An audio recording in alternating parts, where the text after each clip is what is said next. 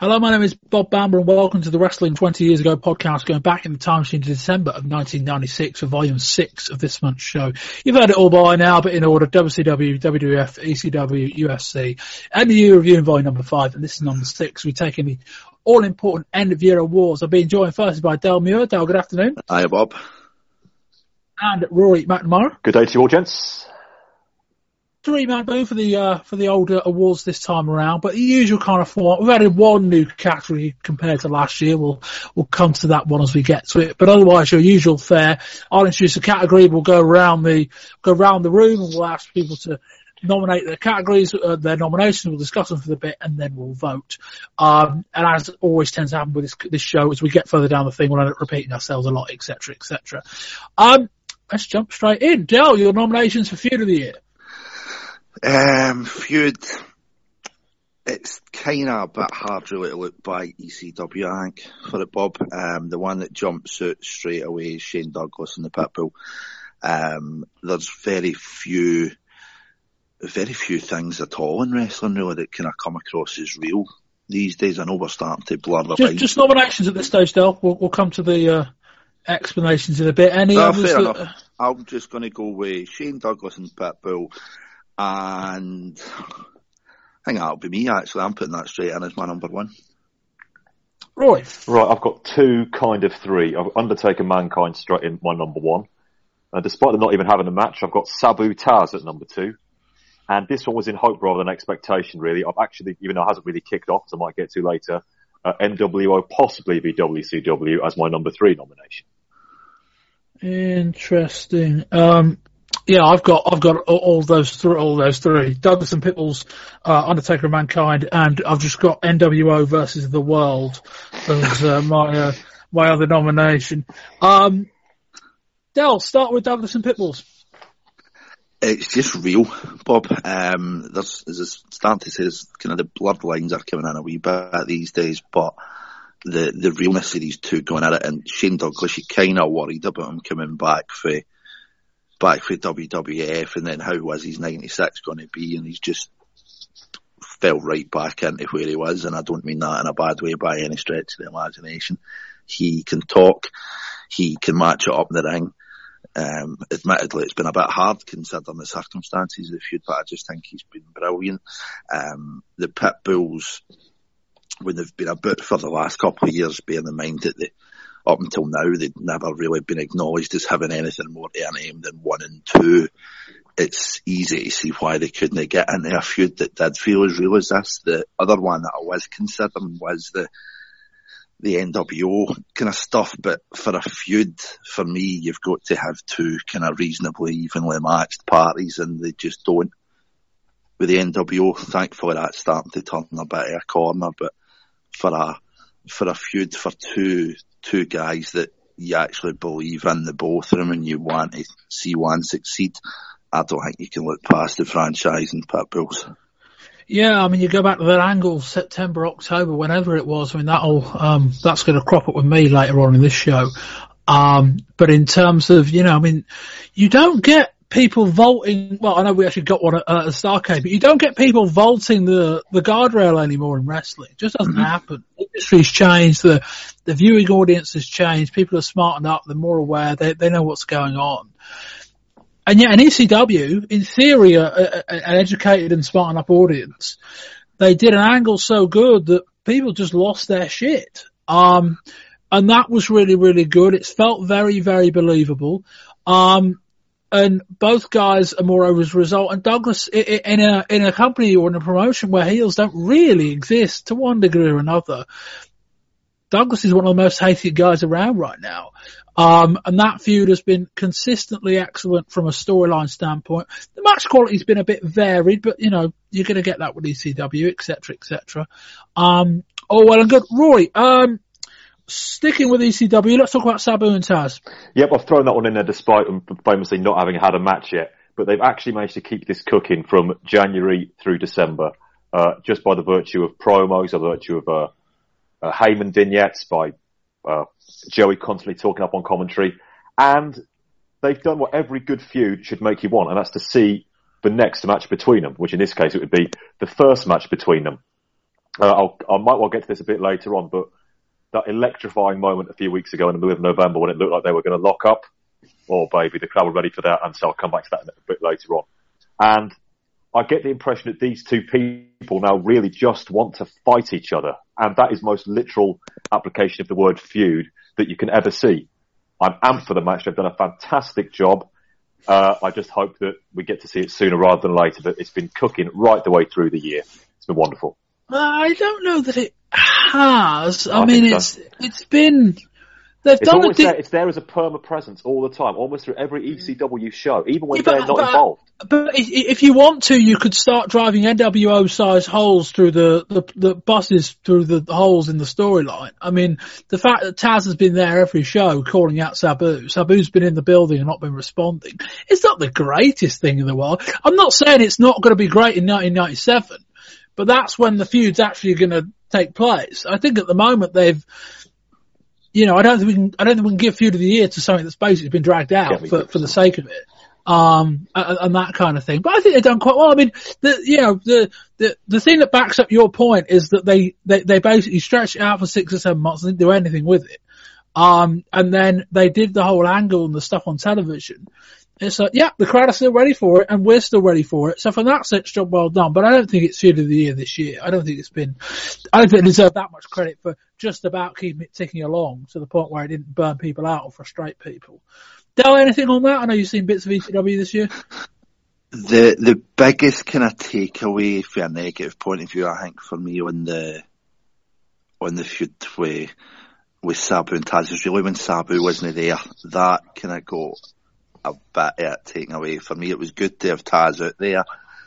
What Taz has kind of went on to become, especially in light of this feud, is something pretty special with a certain whistly third party.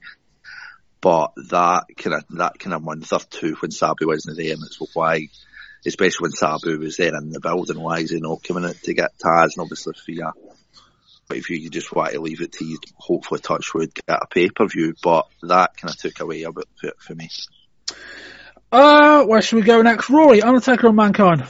Oh yes, I talked about this a lot in the review of the year show. I don't want to repeat myself too much, but just to say, this has been utterly compelling. It was my number one pick for a reason.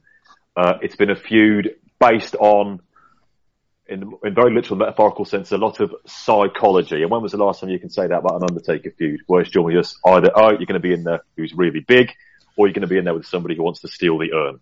Why should I care? The character of Mankind has got into the Undertaker's head, and they've managed to get 8 months worth of action out of this. As I said, to use the phrase I used again, Mankind wasn't just the monster of the week for Undertaker to knock about with for a couple of months after WrestleMania. They've managed to keep it going. They've had better and better matches all the way through. They're giving us some gimmick matches, which they haven't always worked. I think the Boiler Room Brawl was a great idea, but a poor execution. But it's something very, very different. The crowds are absolutely with them. Like I said there, I still think that there's a bit of juice left in it if they want to go there. And it's brought the best out of Mark Calloway, and I'm pleased to see that because he's existed on character and name value and entrance alone for pretty much the last 4 years. And I've loved every minute of it, even if the match quality has been variable, but I've loved every minute of it. Yeah, we've watched The Undertaker struggle for quite a while with a myriad of bad opponents. And they've got someone in Mick Foley under this new gimmick, and seems to have brought the best out of himself and the best out of The Undertaker. And the match quality's been good. The feud has been a standout feud in a year where almost nothing has happened. Certainly certainly that middle 2/3. This was the only thing that made Raw remotely watchable, was these two. And the program's been excellent. The match quality's been good. It's not been great. I mean, you can give too much credit given that, you kind of forget that there was the one Mankind match in the middle was Mankind and Shawn Michaels, which was easily his best match of the year, and possibly Shawn's, possibly not. The match quality's been mixed, but I think it's more a case of this ain't over yet, but it's been consistently good for 8 months. And I don't know where the Undertaker character would have been without it. And Del, we finished this. I know you only nominated one, but let's talk about the NWO, cause I think they do deserve a nomination in here. Oh yeah.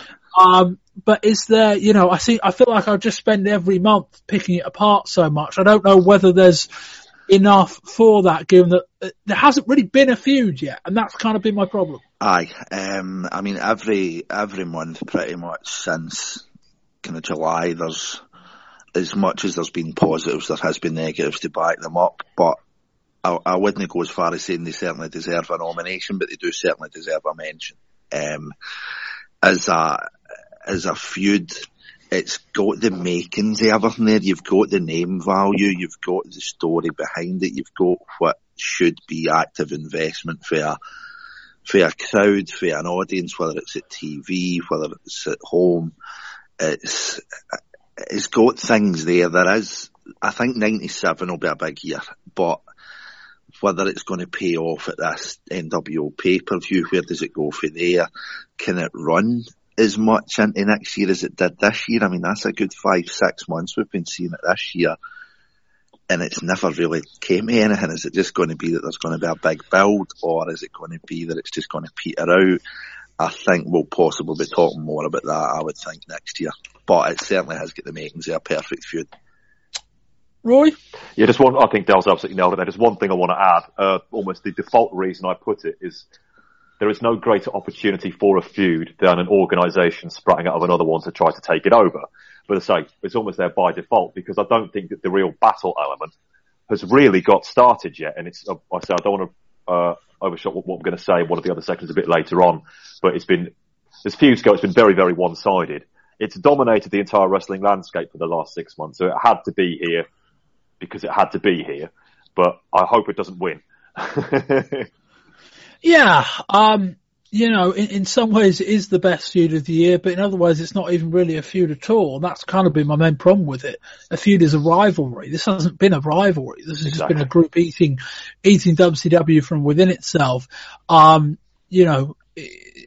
some cases you kind of disqualify it more than you nominate it. But yeah, I mean, it's probably almost exclusively produced the most compelling television of the year across any of the three promotions. We'll say that, and we'll say that later on. But as we kind of saw last month, it hasn't been a feud.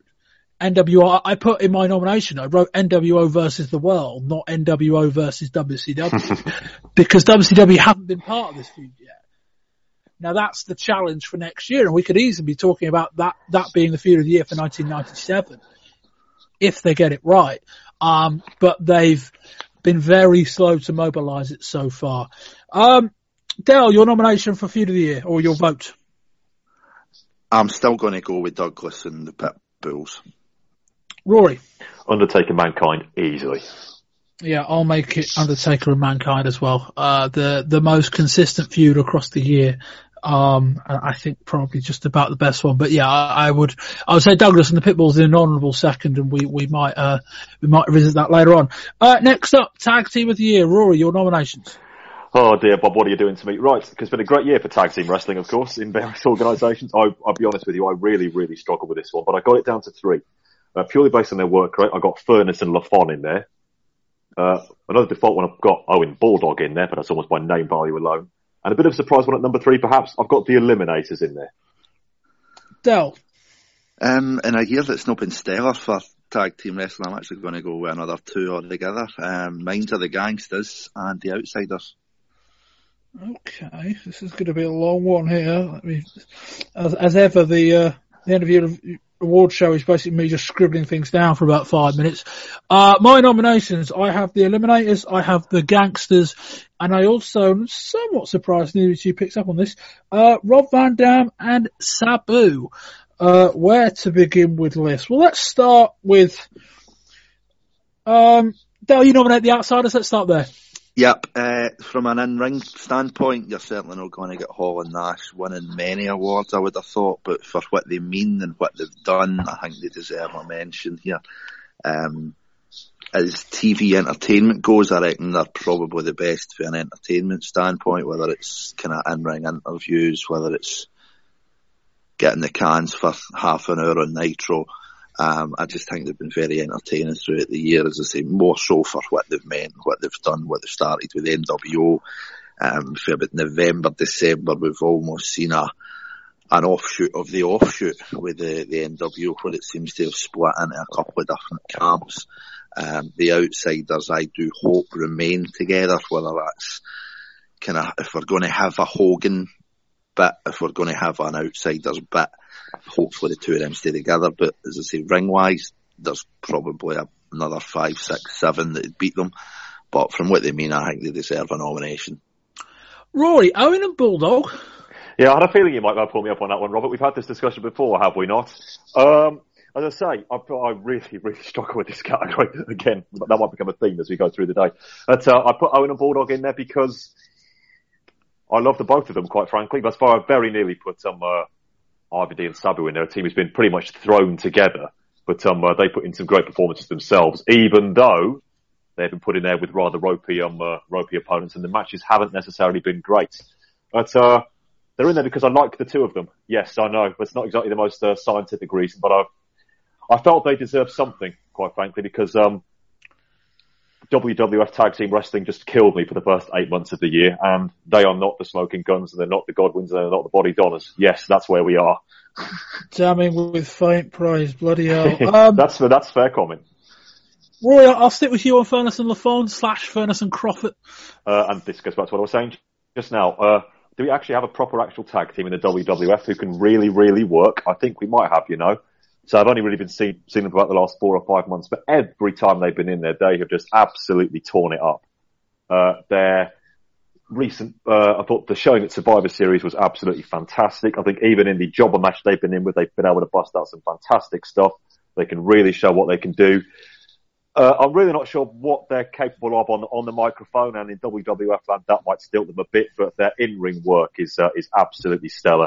And they do stick out like a sore thumb in where they are now, but what a great sore thumb it is. I love watching them. Yeah, they are just both that damn good. I think it's probably you have to include that ECW run, and in many ways, to an extent, they only really featured in 3 matches of any note in North America this year, certainly that we covered. But they do just look that damn good, and there's no question about it that they went in completely cold at Survivor Series and managed to turn the crowd in their favour. But we do creep towards ECW. Dale, I'll bring you in. Let's start with the Gangsters. Yes. It's a bit of a double-edged sword with old New Jack involved, but I think they're the most cohesive unit that I've seen this year. Match-wise, they're not exactly going to be winning any awards for the Lou Thesz fans and the Gotch and Hackenschmidt fans that we have, but I just think they're different. And 1996 has been a big year for anything that's different stands out, because we've seen in the last couple of years there's not really been that much to make you pay attention. I think the Gangsters do that, whether it's kind of seeing videos for the Hood, whether it's just them coming out, if it's just New Jack coming out and cutting just mental promos and just bleeding passion. There's something different about them. I mean, the thing that kind of started it off with the Gangsters was the Public Enemy. They lost the Public Enemy, and it's like, where do the Gangsters go? But then it's been just another resurgence in ECW with tag teams that will come on to when we're talking about the Eliminators as well. They just seem to pull these guys for seemingly nowhere. I mean, I know Mustafa and New Jack were hanging about in Smoky Mountain, God rest it, for a while, but I never expected this, especially when I absolutely loved what the Public Enemy represented in ECW, and I never thought that had been replicated, but they've took that and they've ran with it, and they're even better, in my opinion. Yeah, them and the Eliminators almost crept into my Feud of the Year award. It didn't in the end, just because I wanted to squeeze the NWO in there. But the one thing I think you can say is that the Gangsters are, for better and for worse, regularly compelling watching. Like, there's very rarely do you see Gangsters on the bill and think, it's going to be dull. It's not always good. Sometimes it's bad, but it's rarely dull. And New Jack is a riot on promos. He's a riot in the ring when he wants to be, doing some crazy stuff. I think he's just a riot in life, Bob. Yeah. Yeah, the one thing you can say about New Jack, I don't get the feeling much of that's put on. Yeah, they've been really, really good. I'll come now, we'll come full circle and say, but I'll come now to Van Dam and Sabu. I don't know, I mean, you know, they're really, you know, they're getting nominated for the same reason that Furnas and Lafon were, in that just those pair of barn-burning tag matches in September and October,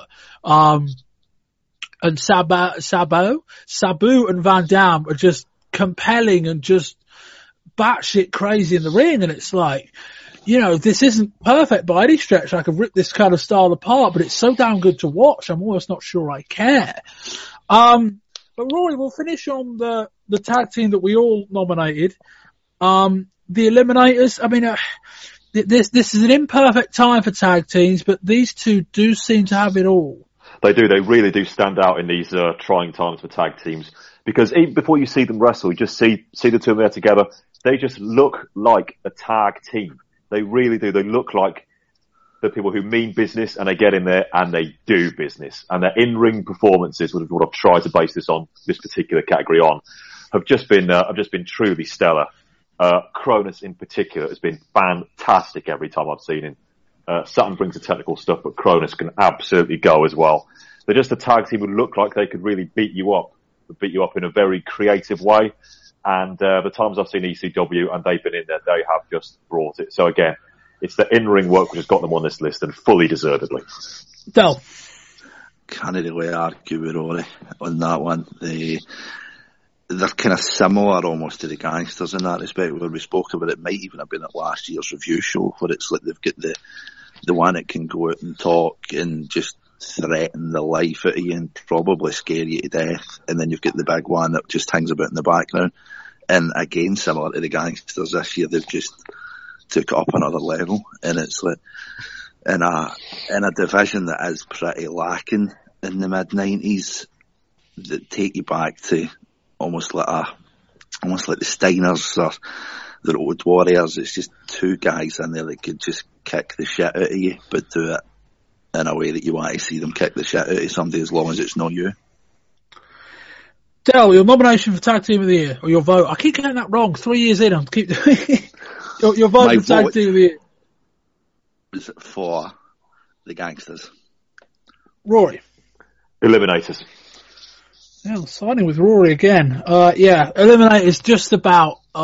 It's not been a great year, but I think they've been consistently the best team. Gangsters can feel a bit unlucky, given that, you know, in many ways they've helped bring the best out of the Eliminators. But as an in-ring duo, these two are the best all-round tag team package in wrestling right now for me. Somewhat surprised they've not been called up by one of the big two, but we might see that develop next year. We'll see how that goes. Moving on to the non-wrestler of the year. Rory, your nominations. Okay, I've got Bill Alfonso, well, obviously.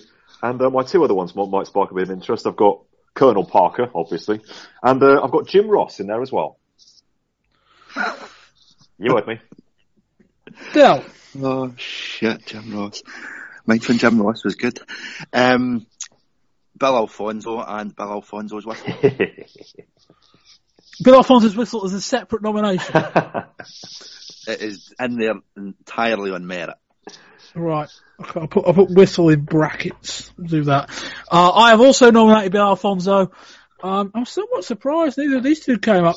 I've nominated Nick Patrick, and I've also nominated Eric Bischoff. Last minute entry, Nick Patrick. I entirely thank you for that, Bob. Okay, we'll put that in there. We'll consider that. Rory, Colonel Parker. Yes, because I love him and he makes me laugh. Come on, what's wrong with that? He ain't going to win. I knew he wasn't going to win, but he's just... Is it not Legionnaire? Yes, it is. True. Yes, it is now. He just makes me smile. I've said before on these pod, I'm just a total mark for the guy. He's not going to win this category. He wouldn't want to win this category, but come on, he's just entertaining in that Southern gentleman who's not a gentleman role. So come on, let's give him a bit of a rub. Because Sherry's not giving him a rub anymore, so let's do it. I'm going to give him a rub by crossing him out, so that'll do that. Let's talk about Jim Ross, Roy. Jim Ross, yeah, absolutely. Again, he has I'm not talking about heel Jim Rossi. I think he played a very good job to give him that ridiculous role he was given. He did his best with it. But Jim Ross in there for being just the greatest commentator around. It really is that simple. He can elevate, by the old saying, he can make a bad match good and a good match great. So he's got his work cut out. A good match bad. A good match bad. No, I can think of other commentators who spring instantly to mind who can help with that. But he's just terrific. He really is. He knows what he's calling. He knows what he's talking about. And I get the sense he just really does love being there. He's just a bloke who loves talking about wrestling for hours and hours every week. Unlike the ham who sits next to him, who doesn't really seem to know what's going on, even though he actually owns the damn company. You could almost close your eyes. You could listen to a Jim Ross piece of commentary and, you'd feel like you were there. So, I don't think he's going to win this. He fully deserves to be there because he's worked so hard under duress with the rest of the stiffs who are there with the commentary table with him. Yeah, I can't disagree with that. Funnily enough, I think I'd nominate him more for his heel work that he did. He did a good job with it. He really did. I must say, he did a good job with it. That wasn't even chicken shit. That was lower than that. And he works just. That promo was really quite good. That promo where he did the big unveiling. Yes, it was. It all went south pretty soon after that. But yeah, commentary, if we do a commentary of the year, he'd win it. I don't think that's a stretch, but this category is a bit more broad. Let me talk about Eric Bischoff. Speaking of commentators and announcers, I've got enough problems with him turning heel, and it's not just based on the last 6 weeks, although it certainly helped him get into this category. But, there can be no doubt that the effectiveness of the early days of the NWO angle, particularly the bit that happened prior to the formation of the group, prior to Hogan joining and completing the set, as much as we are going to give a lot of credit to the other two guys, Bischoff's role in that should not be understated in the babyface announcer role, and that bump he took at the Great American Bash as well. All of that for being, for trying to coherently point people in the right direction when Nitro's concerned, because that doesn't always make sense. And then for the genesis of what seems like quite a riotous heel character. I mean, the guy seems to I get the feeling he was playing it about 3 months before he turned it in his own mind, before he turned to become a heel. But Bischoff in the last 6-7 weeks has been really, really fun to watch as a heel. And long may it continue. Where shall we go next? Del, talk to me about Nick Patrick. I'd totally forgot about him till you mentioned him, Bob. It's not the first time this year that Nick Patrick is very often the most over heel on a WCW show. You could argue it's been coming for a good few months before they really started ramping it up. This is one of the few consistent stories that we've had this year, is the turn of Patrick, but he's kind of took what should really be quite a blind role as a ref. I mean, you shouldn't notice a referee if they're doing their job right, but the fact that you don't kind of need that when that Patrick just shows what he actually does, and he's got this story over to an extent with even just the promos that he's been doing after the match with Mean Gene, when you kind of start the story and then Patrick has just ran with everything that he's got, whether it's the match with Jericho that he done incredibly well considering the circumstances, whether it's the clutching at the neck throughout the year, if it's the talking to Gene about how he's straight as a die and he's clearly not, and then just the way that they've built it into the story with NWO and how he's their officially licensed official, and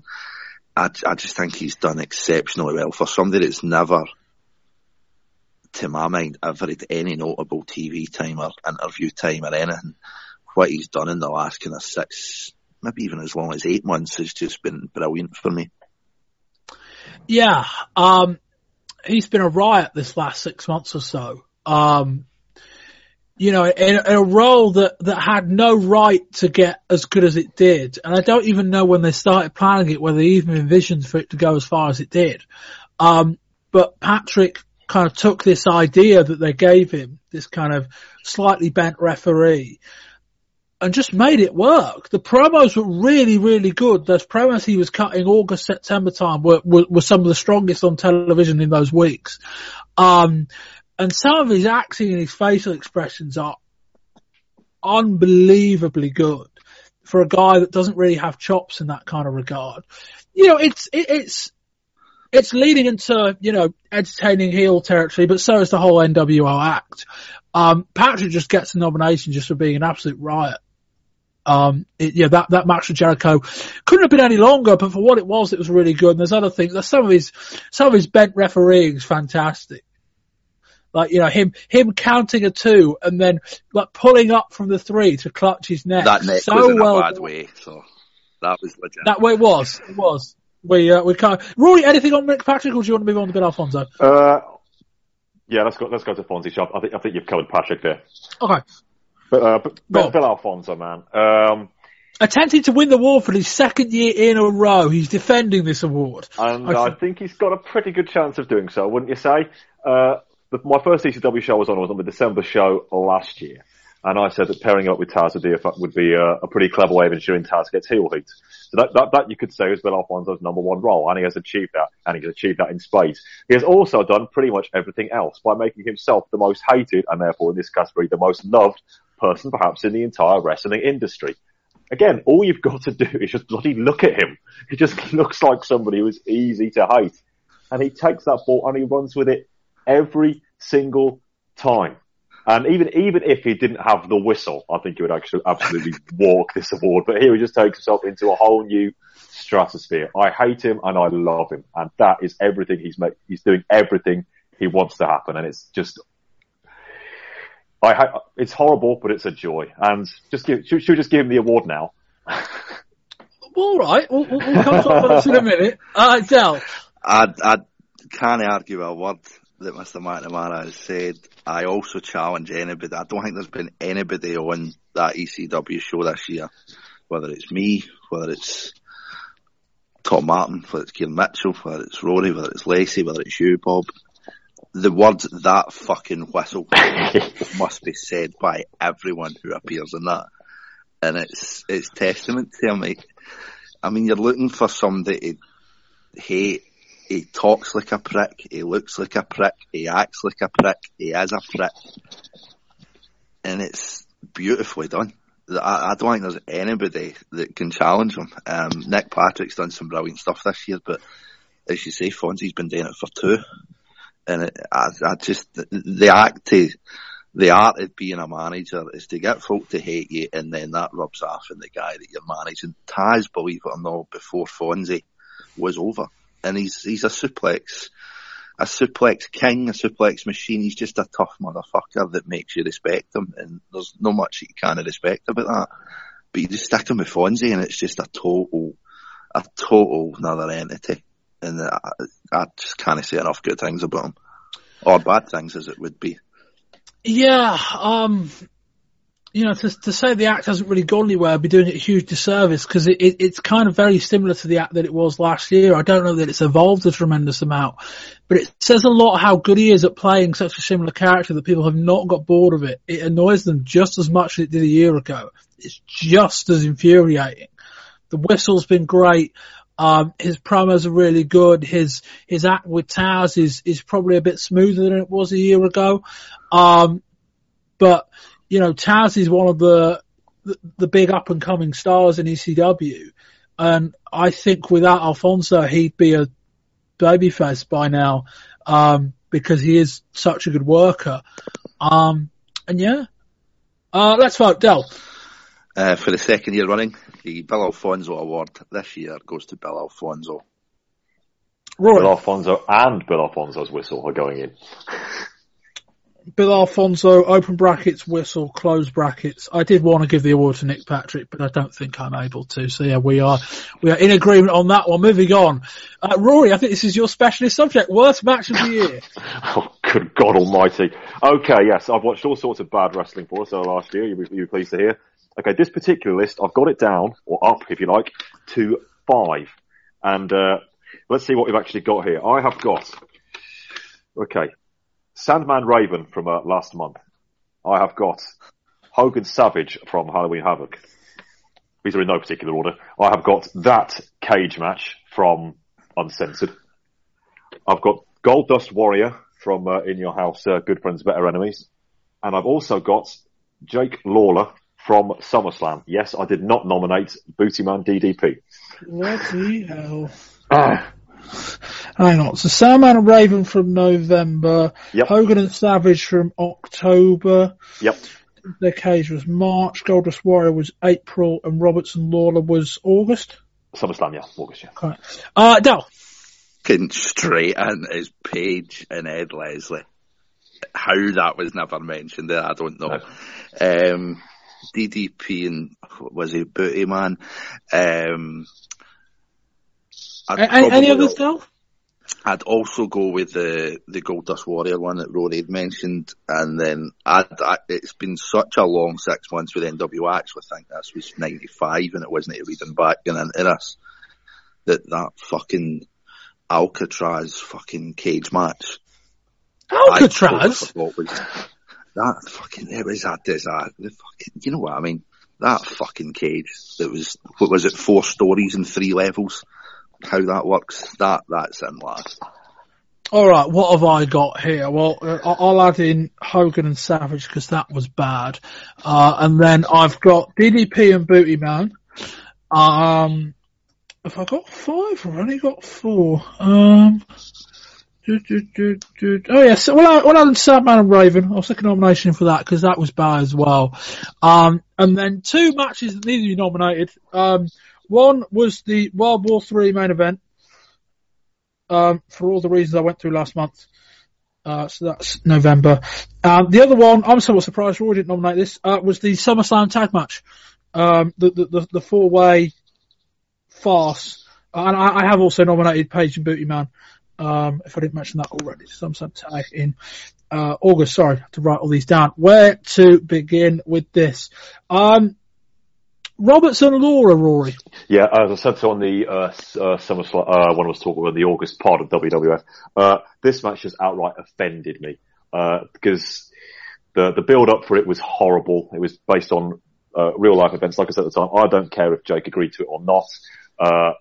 And this was people paying whatever it was for a WWF pay-per-view is these days to watch Jerry Lawler cabort around with some whiskey bottles. 2 people who've never even been anywhere near a ring at this particular point, Roberts especially, just making fun of the guy's very real alcohol problems. Plain horrible. Given that we're on the same show, that tag match was dreadful. That was bad. That was, I mean, oh God. I mean, that was so bad. Just the 4-way tag match, 4 teams that nobody cares about. And it didn't even last that long. It was just so dire. We better rattle through this because we could be here all night otherwise. Where to move next? Del, Doomsday Cage. There was so many things. The idea of the cage match to start with, I just don't understand why you need that kind of structure when you can literally do nothing with it. They were moving and it was breaking.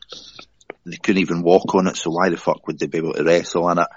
The people that were at why is even Hulk Hogan's ego that big that they can't even lose a 4-on-2? You know what I mean, they need 8 to beat them, and the fact that it never even really finished unless it was Macho trying to remember at the end, oh no, we better pin somebody to win this. What the plan was when they ran out of the cage, I don't know. I mean, what I remember, the weapons that were in that, I don't think the bad guys used a weapon in that match. It was Hogan and Savage that were using frying pans. It was Hogan and Savage that were using the powder. It was Hogan and Savage that were locking people in different compartments of the cell and then kind of beating up. I don't know. It was terrible. And then if it wasn't the worst match of the year, the one regaining feature of it was that the Booty Man wasn't involved in it. And then it comes at the end. And it's like, that's just the icing on that cake. And the shittest cake in the world. I'm guessing the one regaining feature of all the other matches was that Booty Man didn't get involved, all bar one. Roy, Doomsday Cage? Absolutely everything Dallas just said. Except, just one more thing to add. You're 2-on-8 and you beat them. That's just ludicrous. Of all the people you actually pin, you pin Flair. Yeah, good one, guys. Yeah, absolutely, an absolute abomination. A stupid idea carried out by, in that particular case, when they were booking it, very stupid people. Just despicable. I've got nothing else to say. I didn't think it was that bad. Oh, come on. Like, it wasn't the worst match on the show. I mean, let's be, it can't be worst match of the year if it was second worst match on the show. We'll move on. Rory, Sandman and Raven for last month. I know we reviewed that, not too long ago. Yeah, that was a horrible, horrible mess. And you can't even use the ECW mess defense on it. It was an absolute cluster for 10 minutes. The characterization was all off. Two big moves that had to be in there were completely and utterly messed up. I can still see them now and I still cringe. The ending was weak. Neither guy particularly cared. Not that these two are going to be 5-star classics tucked away in their boots, to say the very least. And it's almost shooting fish in a barrel, putting Sandman in any worse match category. But because it was such an important match, nominally being for the ECW title, it really, really got under my skin and I absolutely hated it. Del, Goldust and Warrior. It's two characters that you never thought would meet, and when they did, there was nothing that could come out of it that was good. I don't think the Goldust character has got such a cutting edge at some points, and it's like what it could be. Warrior, we heard, I mean, it's been about 2 years really since Hogan came into WCW that we've been hearing about this ultimate surprise that God rest the Renegade, but I mean, I just don't, there wasn't anything in it that was good. I mean, the stalling and the outside, I mean, there was, Goldust, I think, he must have stayed out of there for at least 5-6 minutes. He was hardly in the ring. It ended in a count out. It didn't really do anything for anybody because there was a retention of the title. There was nothing there. It was awful. Roy? Everything Della said. Again, one more thing I want to add. Again, people bought the pay-per-view to watch Ultimate Warrior try on somebody's coat. Hideous. Absolutely hideous. The one move in the entire 7 minutes was a clothesline. Say no more.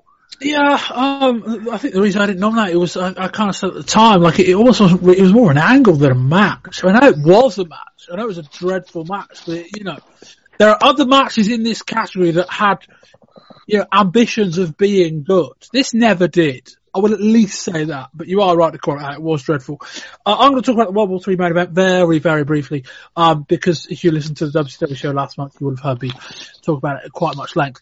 But yeah, for a match that we tried last year and was dreadful, they brought it back, didn't change anything about it. We had that horrible split screen, all of the just terrible storytelling from front to back, and the one guy won.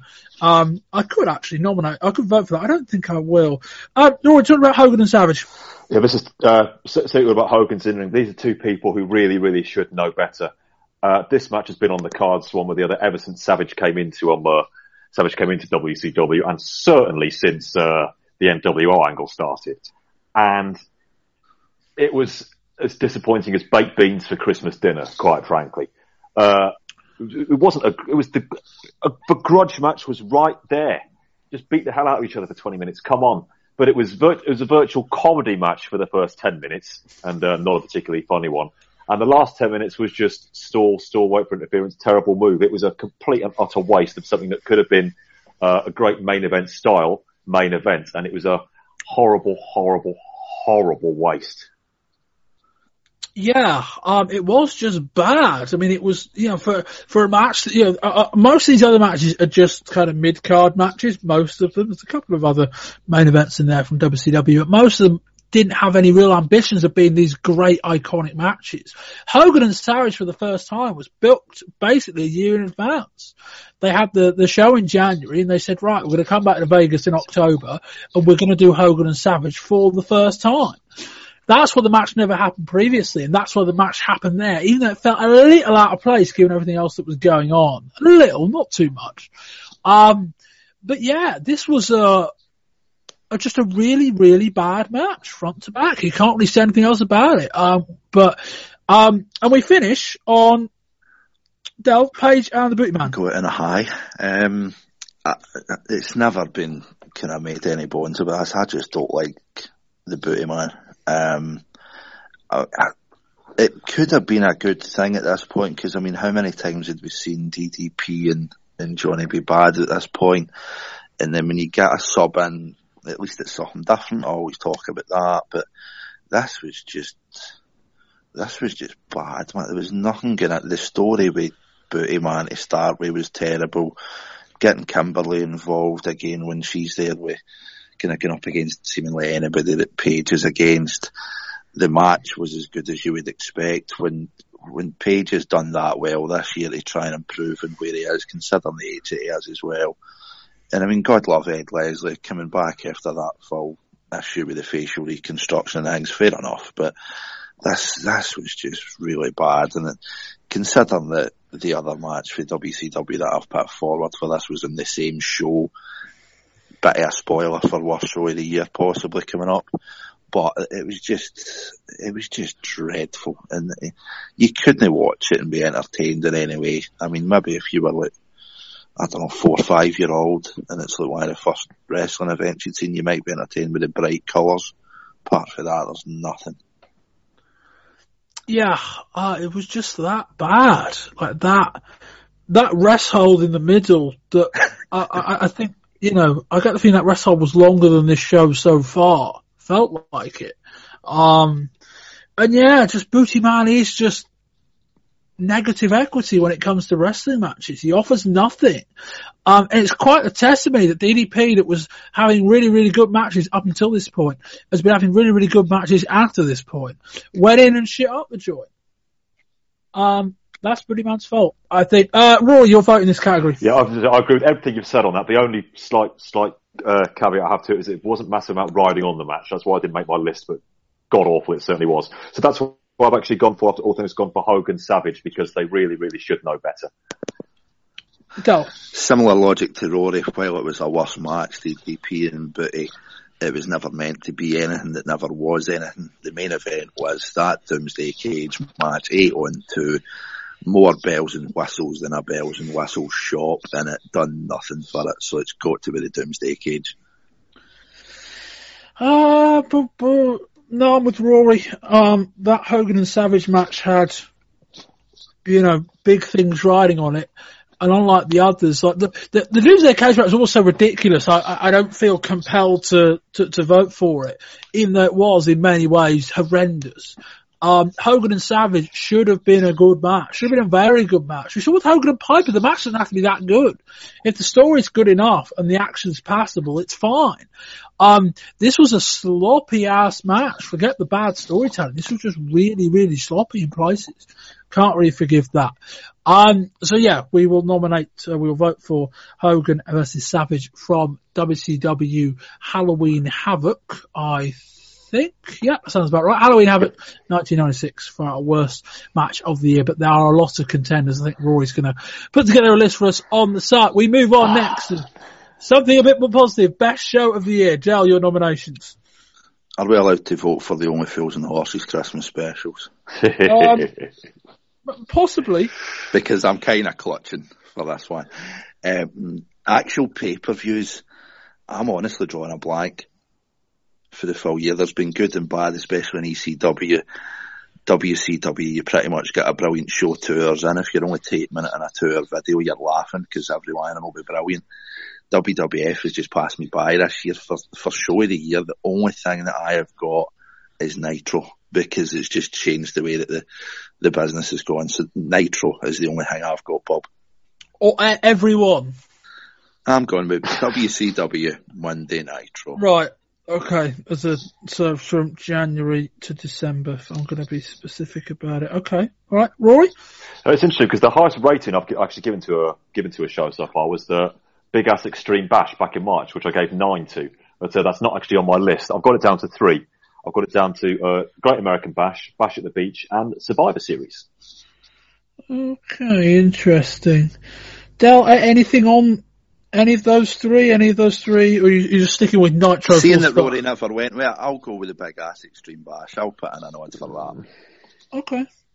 And then I only nominated Great American Bash for once. I've only got one in there as well. Dale, we're going to speak. We will have spoken about Nitro on the interview review, so we'll kind of scrub that out. But I know what you mean. Yeah. I know what you mean. So that's that. I think for this award, we've nominated television shows before, but it does have to be one show. It was episodes. Aye. Okay, yeah, fair enough. Let's Rory. Bash at the Beach. Bash at the Beach. Everyone knows how Bash at the Beach ended, and that's worth almost full 10 points in its own right. But what else is there to talk about? The previous 2.5 hours of, by and large, some really stellar action. I think almost everybody involved at this particular event knew it was going to be a big one because of what was happening at the end. So everybody brought their absolute A game. It flew past. There were some terrific individual matches, one of which we're going to talk about a bit later on. And it was a WCW event where everybody brought their working boots. And it's the same as Great American Bash, actually. The two of them really do go together well, and obviously episodic. The Bash at the Beach is, you might know the end, but I want you to all know the first 2.5 hours as well. Great 2.5 hours watching of wrestling, and sometimes that's all you really want, even before you get to that ending. Survivor Series? Because almost certainly based on the two big matches delivering the very, very best they could. There's a lot of good undercard stuff. I'm not a massive fan of the Survivor Series concept, but all of those matches are at the very least entertaining. But two big matches which WWF really needed to fire on all cylinders, especially considering it was a big force show at the Garden, and every box there was ticked, and I was thoroughly entertained in the real sporting sense throughout. So what's been a bad year for the WWF on pay-per-view, they nearly saved themselves with this one. Del, Big Ass Extreme Bash? Going back to March and ECW? Yeah, I mean, the main thing that stands out for it's obviously Mysterio and Guerrera. The blessing that ECW's got, especially when it's like one of these 2-night shows. At the point we only done one, but there was mentions of the 2 nights, and it's when they've got live events, you get that blessing it being edited. You get the post-production stuff added in. You get the filler, not taken out, but largely dismissed when you get the kind of standard setup of shows. In 96, I alluded to it earlier, but you get the undercard in WCW, and then the main event kind of dies a death. In ECW, it's kind of the opposite way about, where you get the couple of filler matches to start with. They're over quickly. You get the good wrestling match in the middle, then you get folk beating the shit out of each other with whatever they can find in the main event. But I mean, for a year that's been pretty lackluster in pay-per-views, the main things that stand out are more kind of moments, I would say, whether it's, the obvious ones going back to the summer with Hogan going from Hulk to Hollywood. Rory set that pretty well. It was a decent kind of pay-per-view by WCW standards, but for ECW, I've always got a soft spot for them, and I think with the kind of changes that they've had in the last couple of years, to still be pulling out, as I say, especially in the middle, Ray and Hoovy, to still find these nuggets through the wrestling world, whether it's America, going out to Japan, or coming through AAA down South America. They seem to just pull these things out and just make the absolute most of what they've got. Rory, Great American Bash. Yep, so I'll briefly mention it as well, because again, this was an archetypal wrestling show. You have your great work at the start, you have your big moments at the end, including, as again, one of the biggest moments of them all, which I'm going to talk about a bit later on. The 2 hours, 2 3/4 hours when I first watched this, they absolutely flew by, and in the best possible sense. Again, great matches, great drama. It's what you want your pay-per-views to be. And especially as this came before the formation of the NWO, so it's almost 2 halves of the year, the way we talk about it now. This was a perfect counterpoint to the first half of the wrestling year, and it fully deserves nomination here. Definitely check it out if you haven't. Yeah, I know it was the only one I kind of put forward, but I don't think there's anything else in its category, really, in the same kind of conversation. I mean, talk about a really fun 3-hour show with some really good action. About 3 really well executed angles, really well. The stuff with Benoit and Arn Anderson, the angle with the Horseman and Kevin Green and Steve McMichael's really well done. There was the third, and it slipped me. The bit with Hall and Nash and Eric Bischoff as well. In amongst a show of really good action, just a balmy pay-per-view. Del, your vote for show of the year. The best show of the year, as I say, is still Nitro, but playing by the rules, as I always do, Bob, it's probably got to be Great American Bash. Rory? Yep, Great American Bash, a great show in its own right, and it set the groundwork for the next 6 months. Yeah, we are in agreement on that. The best show of the year. I think the angles were probably the thing that stood out more, but not only just attempting 3 quite big angles, but they all came off in front of a crowd that really wanted to react to them as well. So Great American Bash from June 1996 is our best show of the year. Moving on to the worst show of the year. Rory, your nomination. Oh God, you're too nice, you probably really are. I've got 3 here. Could have been more. I've gone for 3 for Fear of Brain Implosion. I've gone for Uncensored. I've gone for SummerSlam, and I've gone for In Your House. It's Time.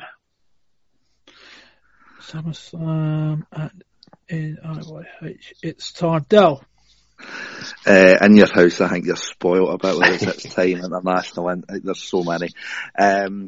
Worst shows between 2 for me, unsurprisingly, they're both WCW. Uncensored, we've already spoke about 2 of the matches on it already, and also Hog Wild and Sturgis.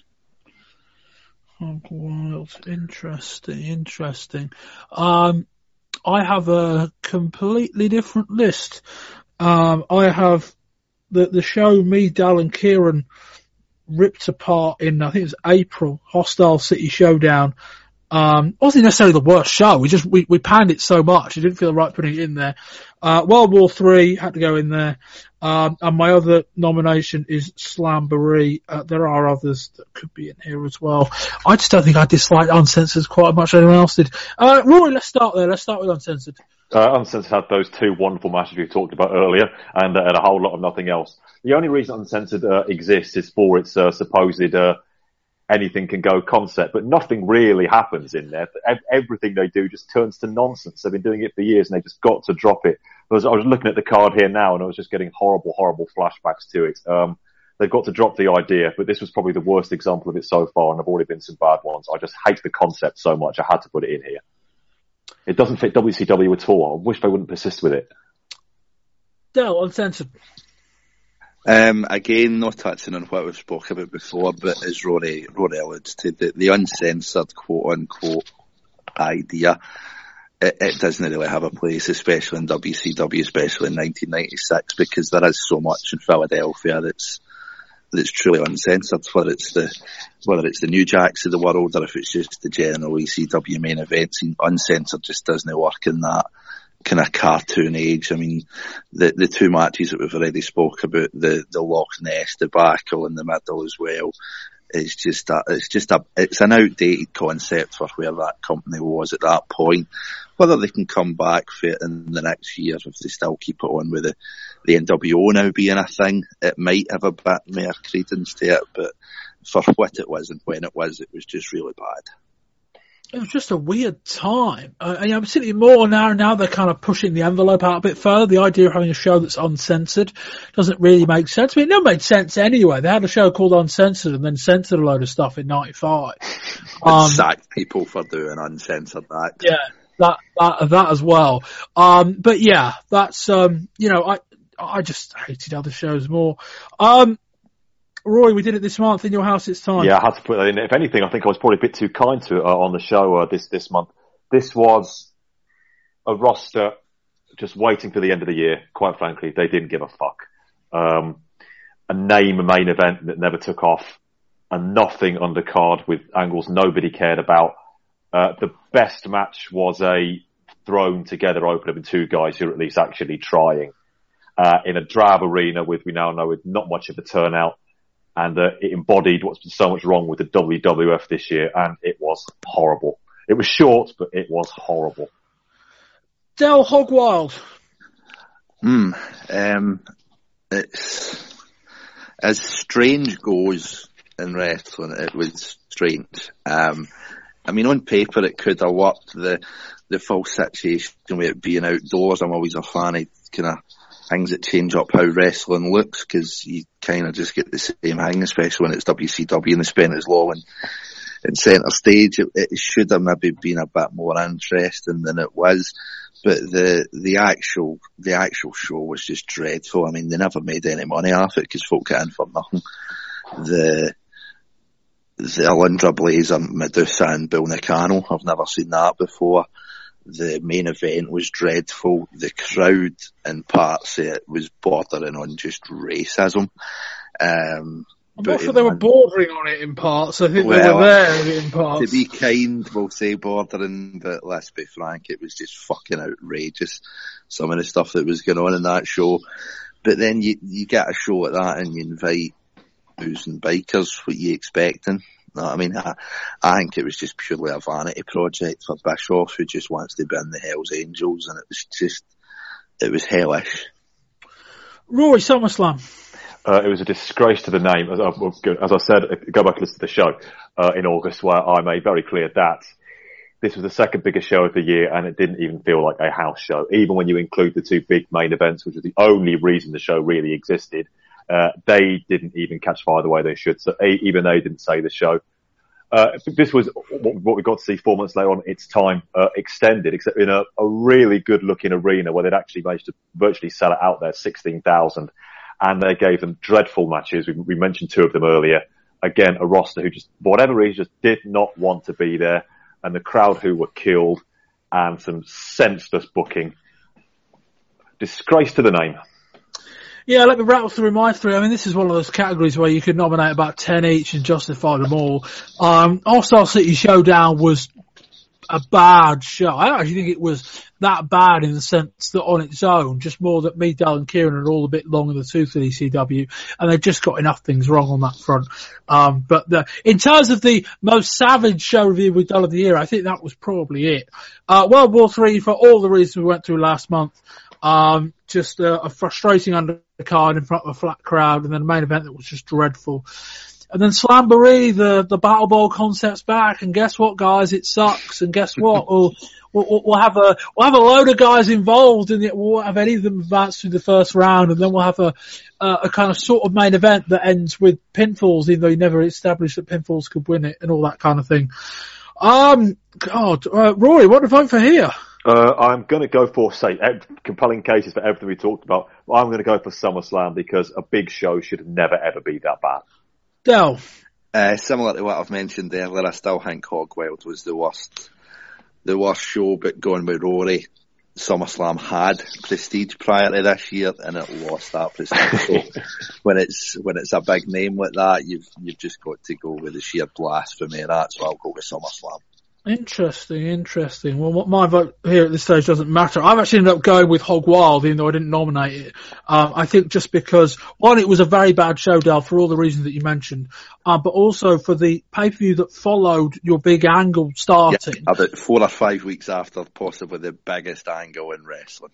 And they just shit the bed. But you two have both voted for SummerSlam, so that's what it will be. We'll move on next to Rising Star / Best Debut / Most Improved. We've basically just bumbled 4 different categories into one. Dale, your nominations for Rising Star of the Year? I think you've kind of put me at a wee bit of a loss now when you're mixing in that many, because Most Improved I would probably fit in Diamond Dallas Page, but sticking to the Rising Star, I've got, you might even laugh at me for this, but I'm going to put forward Glacier, because I just think he's done brilliant. There was a big build up. Glacier, I'm going to go with the Stone Cold Steve Austin character, and I'm going to go with Taz in ECW. Rory? Well, I haven't gone for Glacier. I've also gone for Stone Cold Steve Austin. And if I knew exactly DDP's been terrific this year, but a Rising Star, probably not. And you're expecting this one.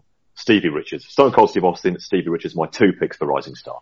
Okay, well, Richards just missed my cut, so it gives me a reason to discuss him if nothing else. I've also nominated Steve Austin. I have nominated Diamond Dallas Page as well. Why didn't I just write DDP down there rather than writing it full? My nomination, Rey Mysterio Jr. Where to begin here? As I say, a category that does involve a lot of different things. Del Glacier, really? Yep. But he hasn't done enough, has he? I mean, I'm with you. I think Glacier's great, but he's barely done anything. There's very few. I mean, out of the ones that we've listed, is there anybody that's not been on here before? discussed in this show. I mean, if we're talking debuts, the man debuted this year. I think he is a rising star. I think he's got a good look about him. He's got a cool entrance. They're giving him the time. They're giving him the production. I think he's in merit, Bob. Fair enough. Rory, do you nominate Taz, or is that Del? That's Del. Del, Taz. Taz, it was between him and Rey Mysterio Jr. for me. The reason that I've put him in a rising star category when he has been about for, about 3 years now, I think Taz will be in one of the Nationals in the next year, and that's why I've put him down as a rising star. I just think he's too current and he's too good in the time that he is in to stay in ECW, as much as I don't want to see him leave.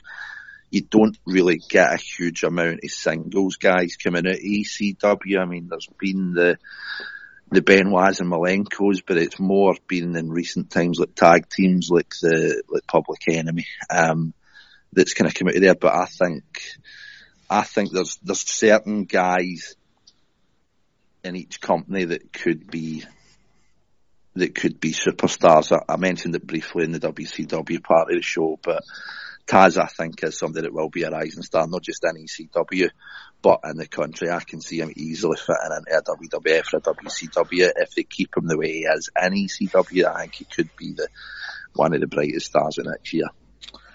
Let me talk about Dallas Page. When it feels weird talking about a rising star / most improved about a guy who's about 38. But Page this year entered as a somewhat compelling, somewhat decent act that, you know, as we kind of saw in the first third of the year, if you put him in the ring with a wrong opponent, could just shit the bed. Although I will give him a pass on that, good. He was in the ring with Booty Man. But a guy that towards the end of the year feels like one of the kingmakers in the NWO angle. The Diamond Cutter is superb. And his promos have come on a long, long way as well. And I'm kind of glad he seems to have shorn himself of Max, of his wife, admittedly, Kimberly as well, and all that kind of stuff. And we're just left with Paige, this guy that's really, really easy to root for. And I think he deserves his chops in there. Roy, let's talk about Stevie Richards. Yes, first things first, I completely endorse everything you said about DDP in that category. He deserves to be the base now. But yes, Stevie. Every time I'm on an ECW show, I basically end up proposing to the man. I'm going to repeat what I always say, because the flair he has for genuine comedy, and not just necessarily just slapstick nonsense. Yes, when he's called upon to do that, he does that brilliantly as well. But he just lights up every single ring he is in. And in ECW, that takes some doing. Again, it is an absolute pleasure to watch him. Even when he's given slightly ropier material, for example, I didn't like the BWO stuff as much as some people have. He just goes with it, and he just gives his absolute best. It helps a lot that he's not just pure comic relief, because he can very much go in the ring, as we've discussed as well. But just running through the segments he said now, the Lord Stevie stuff, the Baron Von Stevie, which was an absolute riot, the Kiss parody. Where do you want to go? This man can do anything he wants, anywhere he wants to, quite frankly. He's a potential superstar. And I mean that. He is. Yeah, you kind of feel like he's got all the tools. I won't have much for him, one, because I didn't nominate him, but also because I think you said it all. But he's been one of the most consistent acts in ECW, and as I kind of said before, they should focus on him more. They should feature him more, really. I know he's kind of comedic mid-card, but he could be better than that. We might be seeing, he might be the kind of guy that gets picked up by WCW and gets pushed ECW. Let me talk about Rey Mysterio. He's going to feature in our later on, because I'm going to nominate him for at least one of the other categories. At least one. Talk about a guy who, in amongst others, it should be said, Rey Mysterio isn't having great matches with not great workers, but a guy that's come in and I think he's changing the business. I think he's come in as a guy that you would, by every sense of the word, call undersized. And he's coming in with very, very little character and is having some fantastic matches. I know I don't like all of them at times. I know some of them are a bit oddly put together, but you cannot deny that the guy is doing some spectacular stuff. And if it's one guy that's redefining the wrestling business in 1996, it's Rey Mysterio. And that's why I'd give him serious consideration for this. But Dale, we may have given away our hand, given that he was the only one we all three of us nominated for, or nominated. But let's talk about Steve Austin. As the term kind of superstars come up a couple of times in this, and looking at Steve, I mean, I vaguely remember talking, it might even have been 94, maybe 95. I was worried about Steve Austin because he kind of showed definitely what he could do in the ring, and there was glimpses of what he could do as a character, whether he was taking the piss and laughing at Ricky Steamboat, or kind of just getting the very limited microphone time that he was afforded. But it was like, where does he go? Are we going to be sitting here in 5 years and he's still going to be the same kind of reliable hand that he was? But this year he's just went for, it's just uncharted where he's went, kind of considering where he was before. ECW, it was only a couple of months, I think it was 2-3 months he was there. He'd never done much. He was only starting to get back into the ring after the injury when he was plucked up at New York. And what he's done, I mean, I don't think he was brought in there to be expected to be going straight into feuds with Bret Hart and kind of having potential match of the year candidates. And I mean, I'm sure it's something you'll talk about later on, Bob, but everybody kind of talks about this King of the Ring, how he spoke about Jake and what he'd done in the build-up with Bret Hart. I just thought he just showed up Bret Hart for his one weakness, and it's just charisma. Bret Hart's as good a wrestler as you're going to get, but Austin just owned him in the build-up to that, and I just think he's such a star. It's just unreal. Roy? I want to pick up on one word Dale said there, which I think spells it all out for me, and that is the word himself. Stunning Steve Austin probably wasn't himself. The ringmaster, sure as bloody hell, wasn't himself. But Stone Cold Steve Austin is, I believe, Steve Williams' real persona, with the volume turned right up to 11. And when was the last time we saw a character in the WWF who really, really was that? Bret Hart, maybe. From a very different kettle of fish. But when it comes along, you've got to go with it. And I get the impression that if they just carry on letting this guy be the guy he is, and he doesn't get neutered or watered down or told to tone things, and just carry on being himself, which he is on promos, and still getting business done in the ring, which is more than proved he can do, then they could have something very, very special on their hands. If they keep this going, then I see a big gold for him in 1997, depending on how all the booking plays out. I really hope he gets it. And they have captured, use one of my favourite phrases, almost by accident again, lightning in a bottle. Yeah, you should both said it really. I mean, consistency will be an issue, but I think, that promo in June was what it was, and then he kind of flattened out for a while, became almost this kind of upper mid-card act. And then fortunately he's got a friend in Bret Hart who came back, signed a contract, God knows what happened if he hadn't, and said, I want Steve Austin. And then they gave Austin the reins, and I think it says a lot that Austin spent 2 months just shouting whatever he wanted to. And we've ended the year in 1996 in WWF, and now everyone's doing it, which is almost not a great thing for Austin, given that was kind of his USP. But he set a trend now, and we'll see about that. Dal, your votes in this category? Glacier is second to Stone Cold Steve Austin. Well saved. Rory? I really, really want to pick Stevie, but I think big things are definitely coming for Stone Cold Steve Austin. They might for Stevie, so it has to be Stone Cold.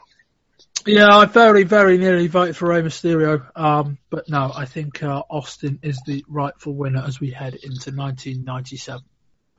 Moving on next to the non-match segment of the year. Del, your nominations.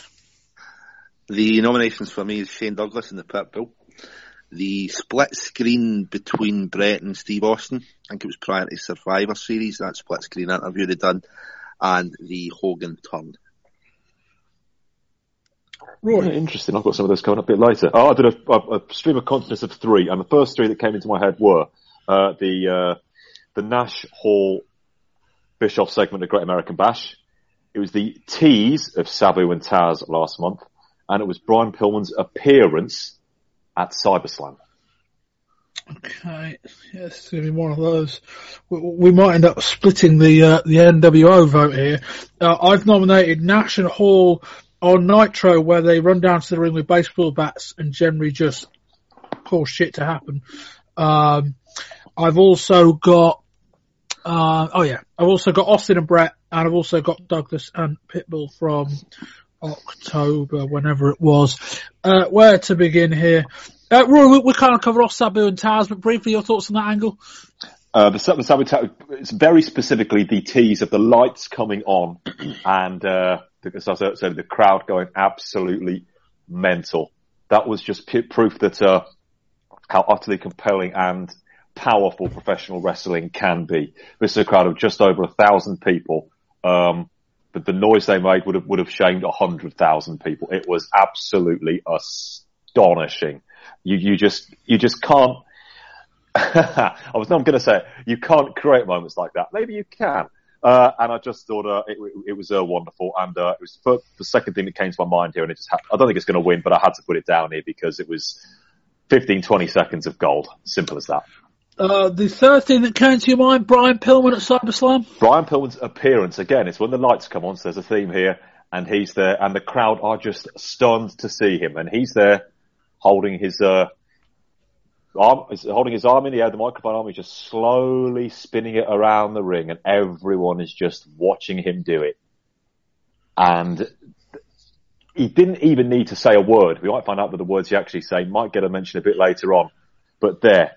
And it's just the appearance of him. It felt like this absolute force of nature coming out of nowhere, and he didn't even need to say a word.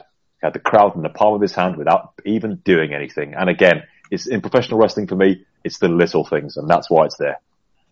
Del, sticking with the theme ECW, Shane Douglas and the Pitbulls. Yes, talking moments that you cannot create. They did create that, Taz and Sabu, and they did also create this, but dare I say, I think they knew what they were going to expect with Taz and Sabu, with Shane Douglas and Pitbull won. They did not expect, I think, what inevitably came out of this. It was just, it's one of these moments that you just don't get really in 1990s wrestling, 80s, 70s, all day long.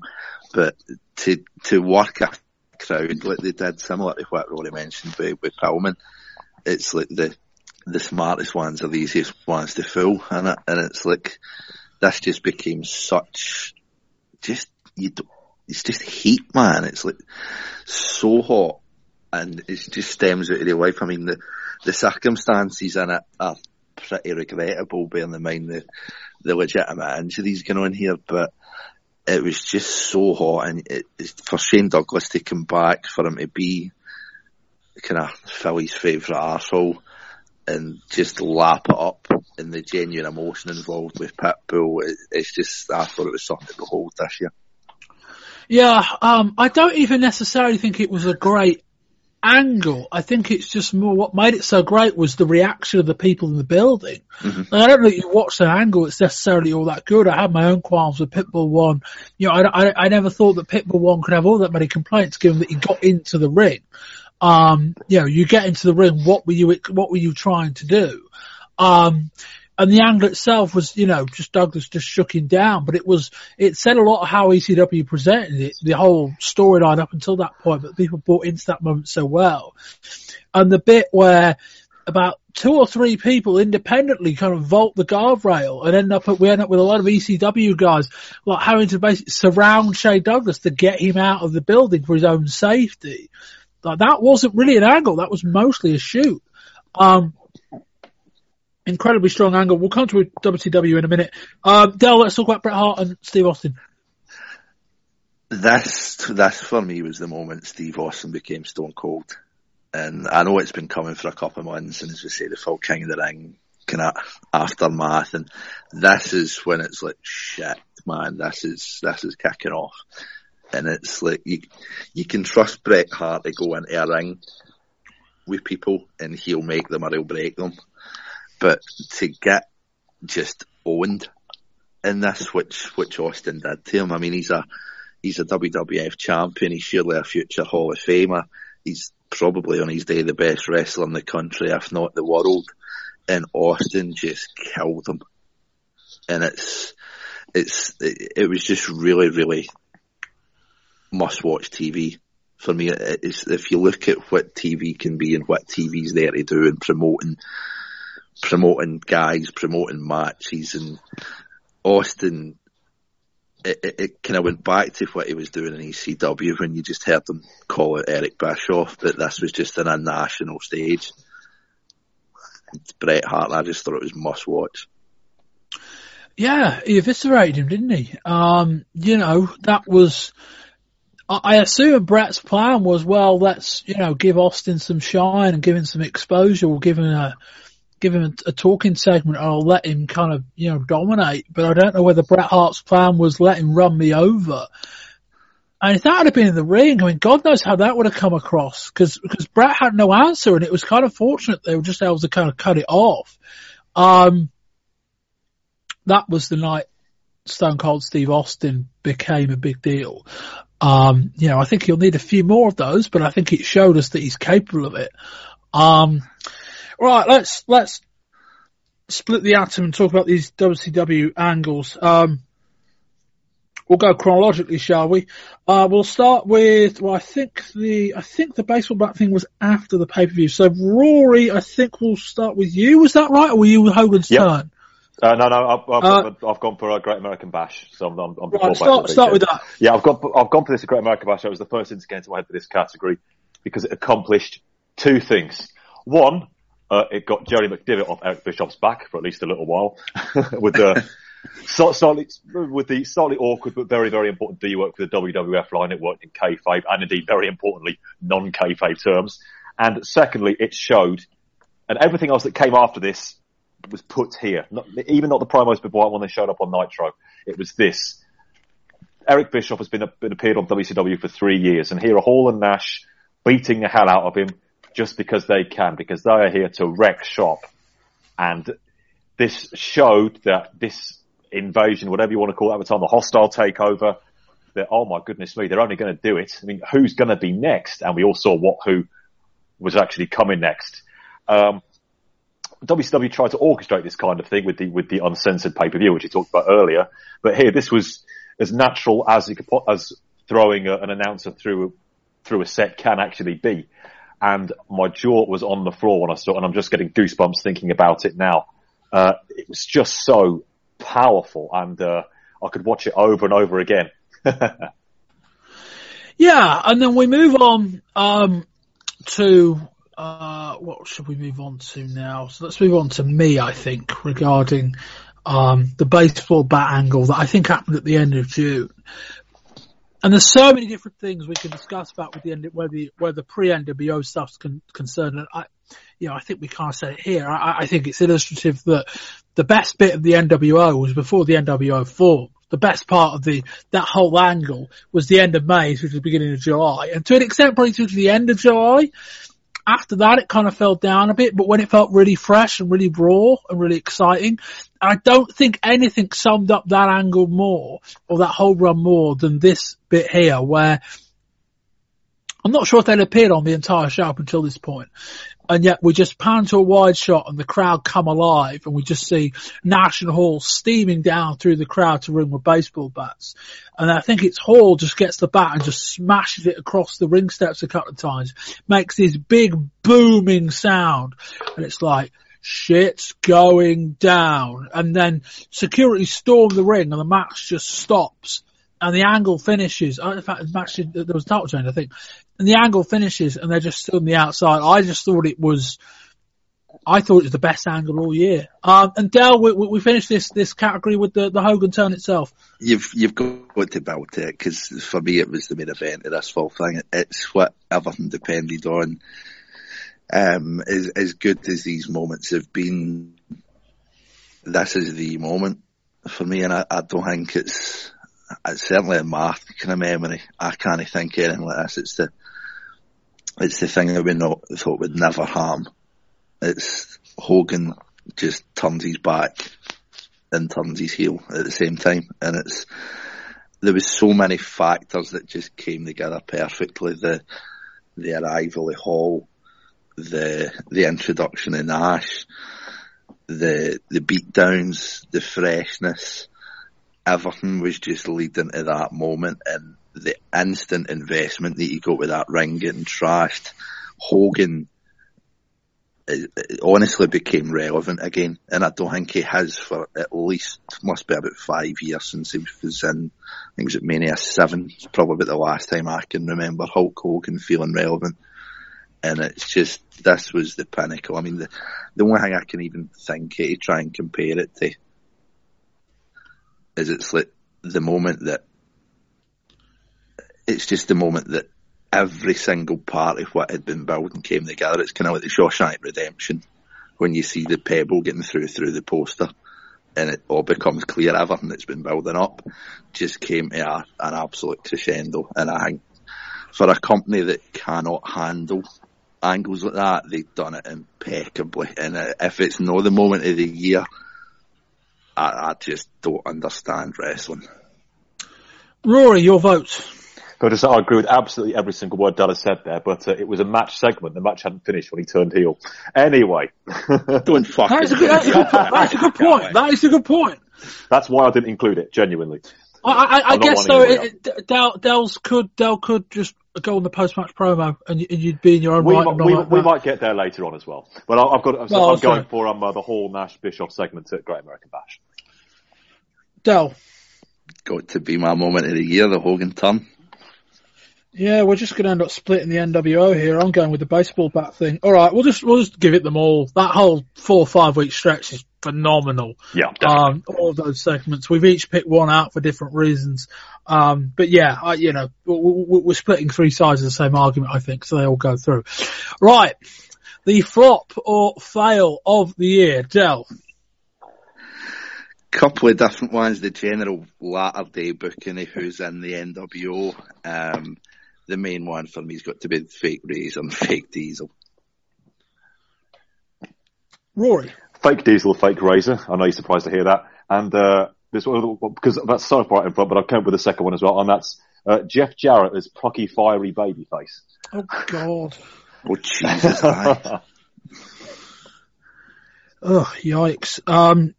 No, I didn't nominate Jarrett, but yeah, Fake Razor and Fake Diesel. That'll come up again in a minute, I think. And 2 other ones. Loch Ness. That feels like a while ago, but that was dreadful.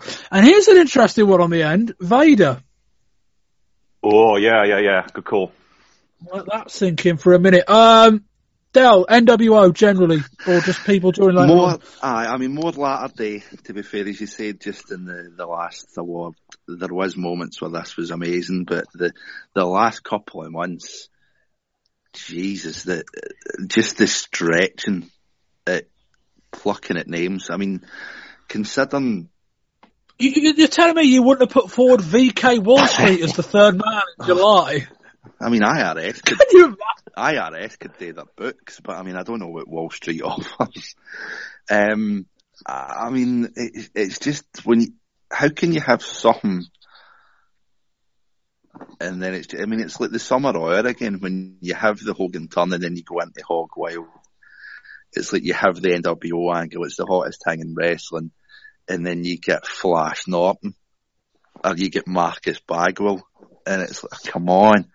And I suppose it might not even be in a kind of flop category, because it's just after the diving board. It's not had a chance to flop yet, but fuck me, you can tell it's coming. Rory, Jeff Jarrett. Just who came up with this ridiculous idea? If you're going to bring Jarrett in, then I'd almost have Jarrett as a NWO hanger on number 2,406,000 zillion, and just trying to have him as the kind of the ringleader who everybody needs to rally behind as he takes on the NWO. I mean, Jeff Jarrett, really? I mean, they tried to get him some residual cheers by kind of pairing him up with Flair, and that hasn't worked either. He's booed in every match he's in. He's just playing the same wannabe country music star he was playing before, where he was rightly hated. And it just has not worked. It's only gone on for about 2 or 3 months. It's still like it's gone on about 2 or 3 lifetimes. I cringe every time I see them still trying to pull this ludicrous angle. I've never seen anybody so miscast in all my life. It's terrible. Yeah, bloody hell. I mean, it's testimony to how quickly they just backtracked on it. Admittedly, we ended the year at a bit of an old spot with that angle right at the end of last Nitro. But that whole thing lasted about 5 weeks, and they just went, you know, maybe not. We could have been through that on WCW in the last few months. But Jarrett, yeah. I mean, like, Flair gave him the endorsement. Like, will we look back on Ric Flair's career and find a more bizarre run than that 6-week period where Ric Flair just randomly endorsed Jeff Jarrett as the future? Like, what a weird guy to do it for. Loch Ness, I mean, you know, was he ever meant to be that much? I guess not, but so bad. So bad. The angle in February, they had to change the angle because he couldn't get in the cage. Oh God. Fuck's sake. And everything else that came with it. Yeah, I don't think he'll get nominated here, but I don't get voted for, but he deserves a nomination. Rory, talk to me about Fake Razor and Fake Diesel. If I must. If you remember, we were talking about the ludicrous idea back in August that it was voted about WWF going to weekly pay-per-views. And we decided it was probably one of the worst ideas in history. And it was just an example of the WWF, imitating panic stations. Barely 2 weeks later, they give us this. This has to be a joke, right? This has to be, this has to be a one-shot deal. No, you're not really showing them turn on Savio Vega. No, you're not going to have Jim Ross cut a promo for him. That's a very good one. And then bringing them out. And then you're not going to make us pretend they are the real Diesel or Razor. And you're not going to try a backtrack and say, I never said Kevin Nash and Scott Hall were coming here. And you're not going to actually push them as a tag team. And you're not going to still have them in the ring on Rick Bogner as one of the worst workers in the world. Oh yes, we bloody well are. Hideous. And it's still going on now. It certainly is, Del. You talk about a failure. I mean, even I would struggle to find the positives of what this could have been. You can see, we've got the intellectual rights, but I don't know. Can you imagine? They had the backup of watching the Renegade. It's like, if you were ever going to learn what that ultimate surprise was, and then they do it a year later, but they do it with two people, it's the definition of flop for me. And God love him, I really, really worry about Unabomber. Because Unabomber was brilliant, and then they stuck him with Isaac Yankem, and it's like, can't get any worse than that. And then they fucking throw this at, and it's like, I don't know, it's the absolute defining of a flop for me. Fake rates and fake I don't know, awful. Yeah, funnily enough, I think there's another category that we might get to discuss about them even more coming up in a sec. So I'll leave that for now. I think the flop of the year has been Vader. You know, he's been good, but you know, we talk about WCW stealing, signing, whatever, depending on, you know, whose side you're looking at from. It's taking two of the best guys WWF had. Let's be clear about what they took. They took a guy that failed on top in 1995 and kind of retooled his character in Diesel, ended up being somewhat compelling in the first third of 96. And a guy that the WWF, for one reason or another, for good or for bad, never proved could do anything at a top level.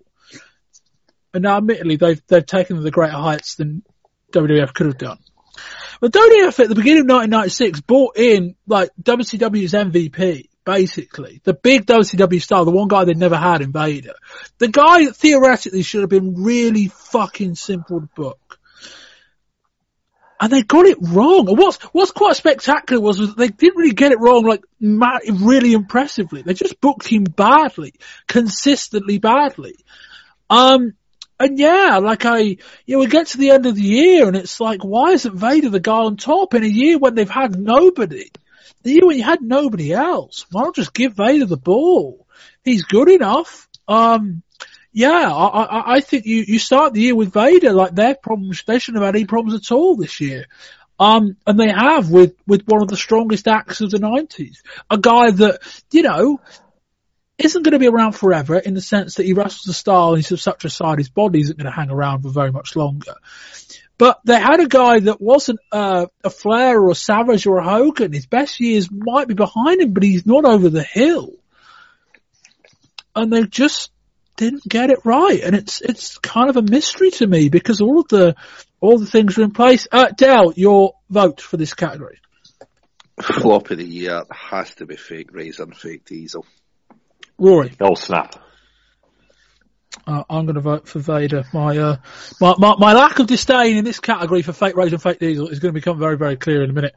As we move on next to the new category for 1996, the worst booking decision of the year. Rory. I had potentially millions and zillions here, but I managed to get it down to a couple. I've got 3 here. I've got, where shall we begin? I've got all towards the end of the year, actually. I've got, putting mass transit in with New Jack. I've got, Lex Luger not winning the World War III main event. And I've got the Hogan Piper bait and switch at Starrcade. What, as in it not being a title match? As in it not being a title match, correct. Del. I think you'll find, regardless of the title aspect, it never happened.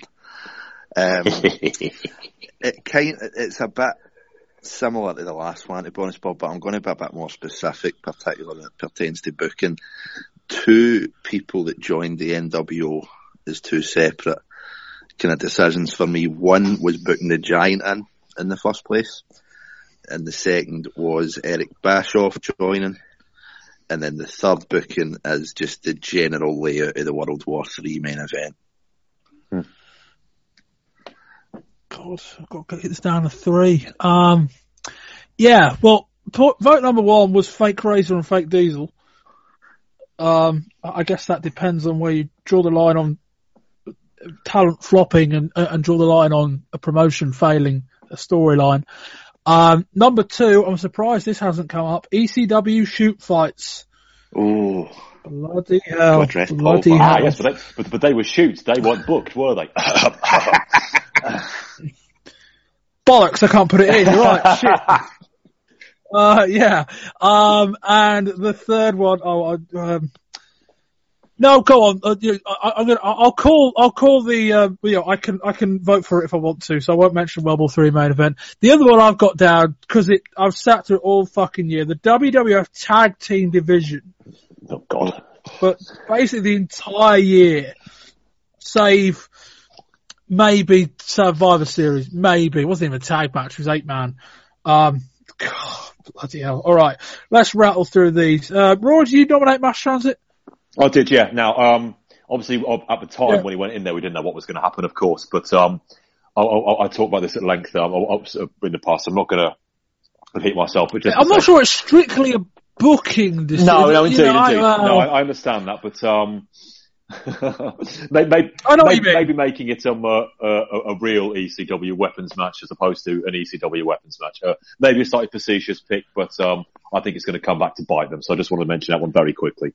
I just want to get out. Hogan and Piper? Hogan Piper, yes. Now they never really said it was a title match, but they never really didn't say. That's the thing, and it's the fact they had to do a little promo at the end of the match at Starrcade, say, "Oh, it wasn't really a title match," and Hogan saying, "I'm still the champion. I'm still the champion." I was like, come on, you frauds now. You kind of sort of intimated it at the World War III pay-per-view promo, but you never outright said it. And the crowd definitely bought it as a title change. Dusty did as well, bless him. I thought that was really, really lame. Not that I want to see Piper with any belt in 1996 and anything other that holds his kilt up, but come on, don't be doing that in a main event on your biggest pay-per-view of the year. Don't be doing that. Dale, talk to me about Giant and Bischoff. You can see the reasons. We talked about this in the WCW show. You can see the reasons for certain people getting booked into certain places, especially when it comes to a big faction. As much as I kind of dislike the Scott Nortons and the Marcus Bagwells, they're never going to be kind of leading up. But the Giant is pretty much in the same place now as he was before he joined, where he's popular, he's big, he's a threat, but they've pretty much lost the last 2-3 months with him. He can be funny. He didn't really belong in it in the first place, and now they're trying to book themselves back out of it, which is why I've put him specifically in as a booking decision. They made him go into it, they fucked up, now they're trying to get him out. I think the same thing's going to happen with Bischoff, where it's just a conflict of interest on screen, it's a conflict off screen. It's kind of come back to Hog Wild, it's just a vanity project. I think Bischoff has seen the dollar signs on this and thought, I want a bit of this. And it's just, you don't do that. I mean, how long did Flair have the book? He didn't book his sell in to have the title. The first match he had with Hogan, he dropped it, and he never got it back for God knows how long. But you don't do that when you've got a pencil in your hand, as far as I'm concerned. And it's those two specifically, just, they didn't make sense. I don't like them. I don't see what they add. And I just think it's a mistake. Let me rattle through a couple. Yeah, the WF Tag Title Division, I mean, bloody hell. I mean, just the Guns and the Godwins and the Guns and the Godwins and the New Rockers or whatever they're called, and the Body Dot. And that SummerSlam match was dreadful. Just the whole division's so uninspiring. I mean, I'm not the biggest fans of Owen and Bulldog, but they seem to be being dragged into that vortex as well. Shoot fights, yeah, I mean, they just overplayed their hand, really. Like, yeah, we talk about all the things ECW did well. They just misread the situation. You know, the whole thing was building up to the match with Violence. And the Violence match happened, and it just, you know, for whatever reason they couldn't get him to agree to do the job, you know, which is what it is. But it just didn't work. It was, and you know, it says a lot that they built and built and built it, and then the thing happened and they barely ever mentioned it again. And it's like, yeah, you got that one wrong. Razor and Diesel, for everything you two said in the previous category, I kind of put that more on a booking decision more than I put it on the talent involved.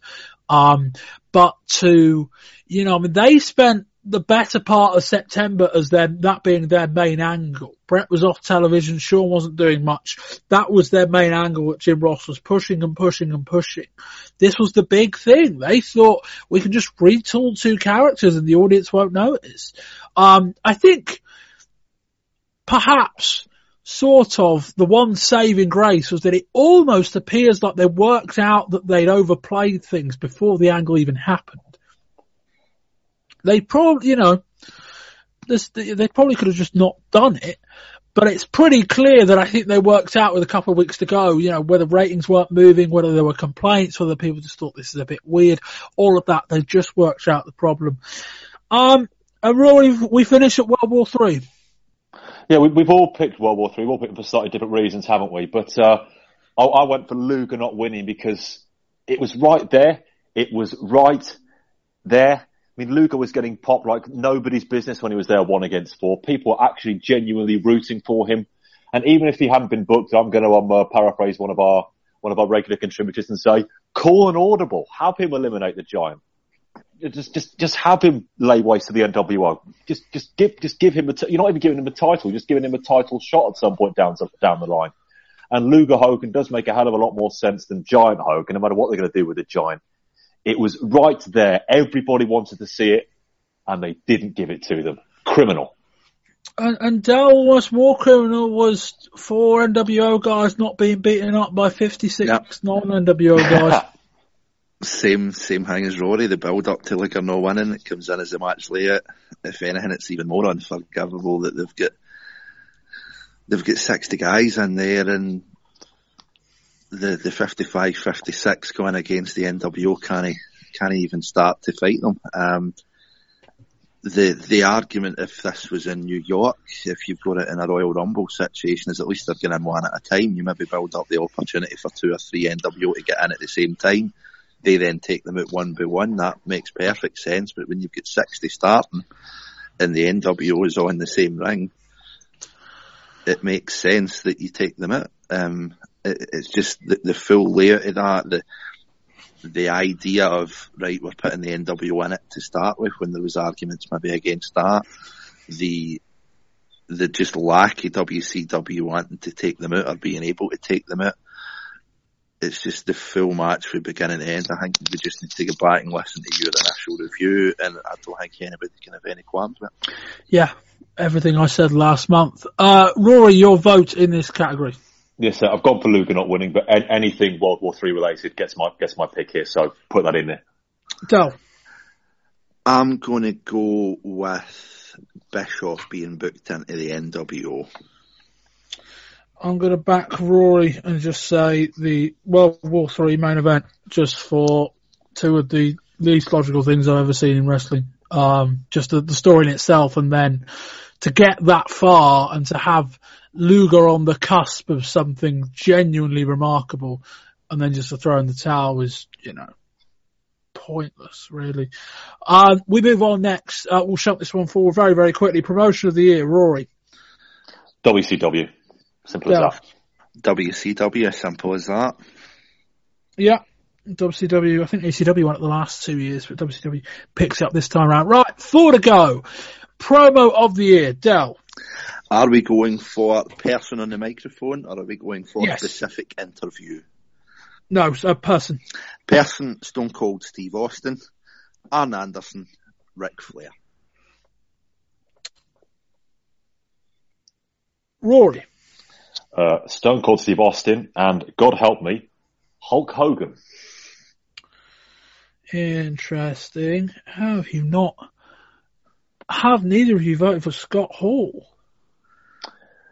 If this was for promo of the year, then I would have gone for that promo. I don't think his promos have been as other promos have been that great. But carry on.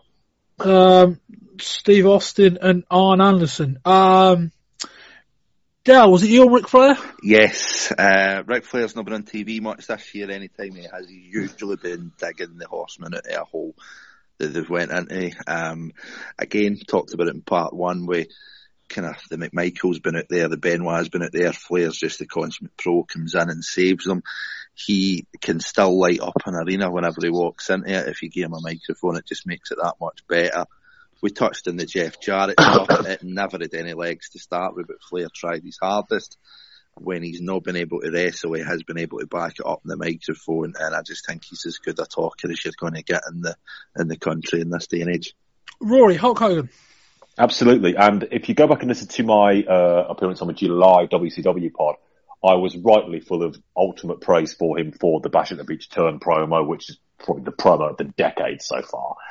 Yet I was still worried that... Promo of the century, Rory. Promo of the century. We don't deal in decades where WCW are concerned. Brother. Although we have just started the 90s, so... I love it. But I was still a bit worried that some of his stuff was still a bit Memphis-y, because I thought his first NWO preceding announcement has been paid for promo wasn't that great. But he has, as they say, he's embraced the hate. And every time he comes on the microphone, he just makes more and more people hate him. I think it's quite interesting. Pretty much everybody cheers the NWO these days, but they don't cheer Hollywood Hulk Hogan because his work on the mic is so good. And it actually pains me to praise Hogan. I could still hear for hours about how much I dislike the man himself for many other reasons. But he's done what has really been asked of him. Maybe what was asked of himself, but what he needs to do as a character on the mic, and he has done it. So, full marks. I may not end up voting for him, but I'm stunned that Scott Hall only got a nomination from me. I mean, forget, even just those early promos. I think he's been dynamite on the microphone all year. He'll come up in one of my categories later on. And he's just been nuts. I mean, that opening stuff, that opening promos were just phenomenal. And we talk about the reasons for the NWO success and that run where we nominated 3 separate things in that, in those kind of non-match segments of the year. I know none of them specifically were promos, other than perhaps the middle one. The one on the end was more Hogan. A lot of it was more the turn and the putting Bischoff through the staff and the baseball bats. But those early promos were great.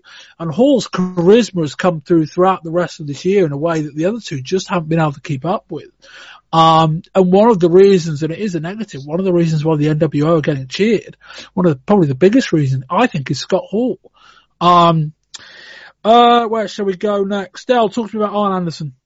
Rock solid. I don't think he's cut one bad interview this year.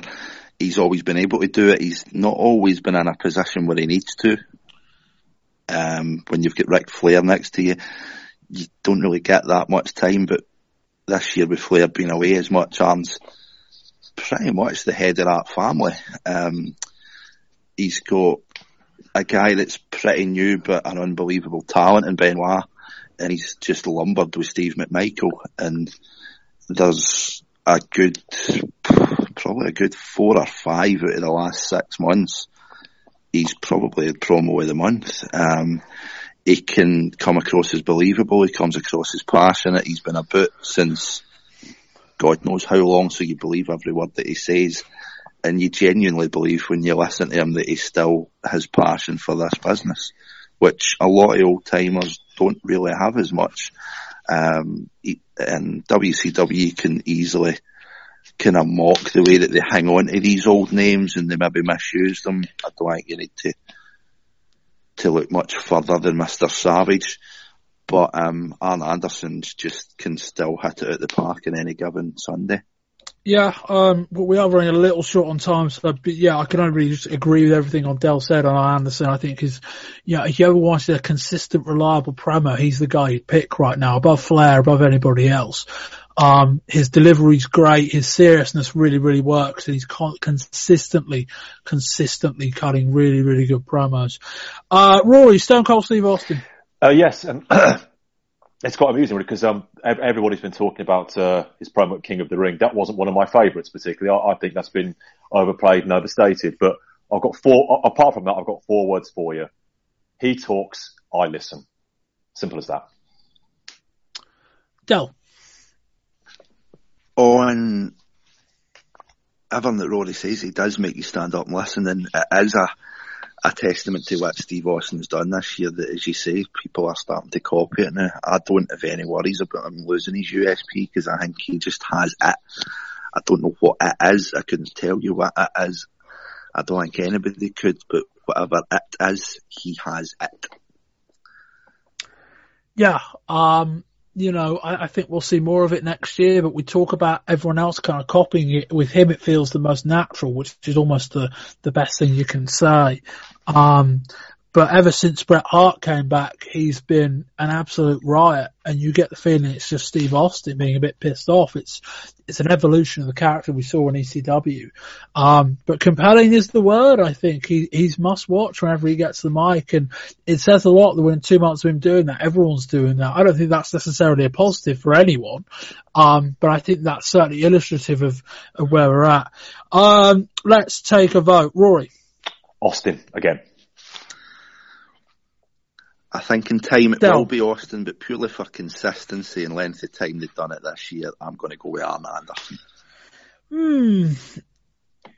No, I'm going with Scott Hall. And yeah, I think under old rules, under a split, my vote counts double. So yeah. But no, I'd be more inclined of the other two to go with Arn. But under our, in the event of a split, Bob's vote decides it. It's going to Scott Hall, and I think rightly so. I don't think he should vote.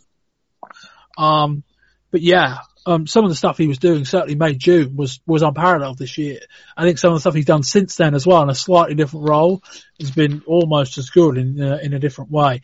Right.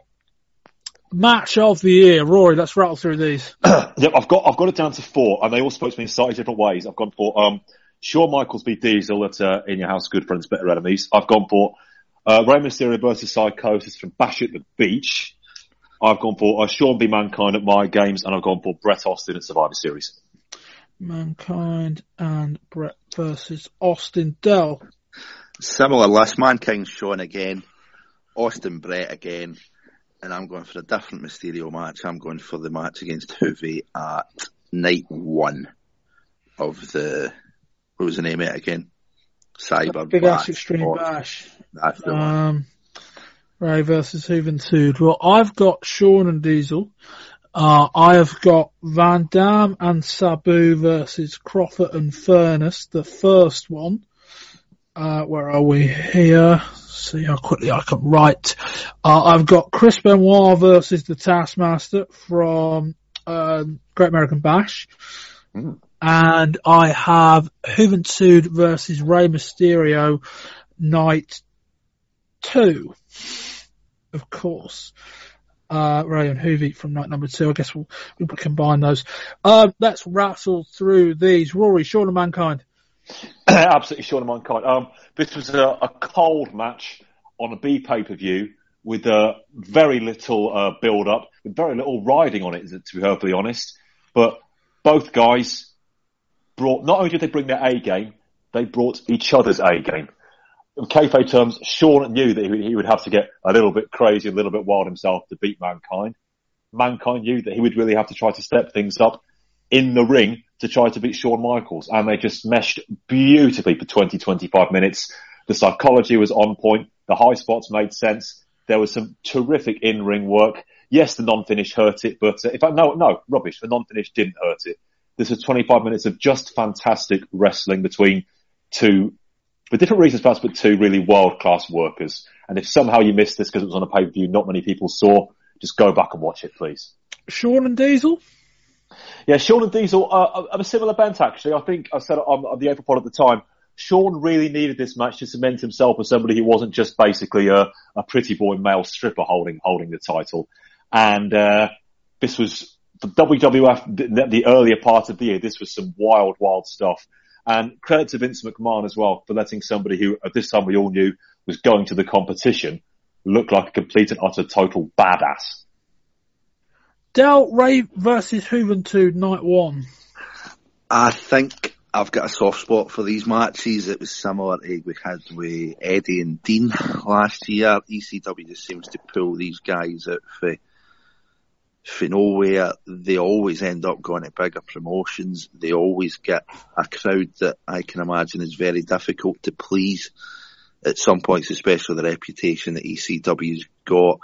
Night, for me, I did watch the two of them when we reviewed that show, and the fact that they could put on the same match and just deliver it on both nights. I think the two of them are brilliant workers. It was a brilliant match. That's all I need to say. Yeah, I mean, I nominated night 2, although, in some ways they were both equally as good, if not slightly different matches. The first one was in New York, the second was in Philadelphia. Just two guys, who were ahead of their time, really. Two guys that are kind of showing us the future in some ways. I don't think necessarily this is the future, but I think this is where we're going towards. And yeah, two spectacular matches. I nominated number 2. That was just the one that was more fresh in my mind, and probably one in Philadelphia. I think the audience helped that a little bit more too. But that was really, really good. Rory, on Rey Mysterio, him and Psychosis? Yeah, I've gone for the Rey Psychosis Bash at the Beach match because I think in this particular one they had a lot more to prove. They were opening up what turned out to be a tumultuously important pay-per-view in front of a crowd who quite simply might not have even known who they were, let alone what they were going to expect. And they gave us 18, 19 minutes of both lucha style at its very best and the very, very realist sense of both these guys were going up there not just to wow the crowd in the opening match, but to actually win the contest because it do a lot for their careers. They hit everything they went for, and they went for a lot. There were no dead spots. Nothing was wasted. It was two workers who made themselves loved by the crowd, and that's more than you can ask for. So it had to get in this list for me. I'll pick off my other two. RVD and Sabu versus Crawford and Furnace is a balmy 30-minute match. It's the one from September. It does appear. I think it's the last Hardcore TV in September. They just do a fuckload of shit for about 28 minutes. It's not always coherent. A lot of ECW matches aren't, but it's so good to watch. You can only admire the work rate of all four guys and the athleticism as well. And Benoit versus Taskmaster for a company that about 18 months prior were doing sterile gimmick fake concession stands. This was a very, very real match. They brawled up into the stands. They brawled into a set of toilets, which was great. They brawled back down. Benoit got thrown down some stairs. We finished with a superplex off the table, off of the top turnbuckle. That was brilliant. Dell finishes off with Bret and Steve Austin.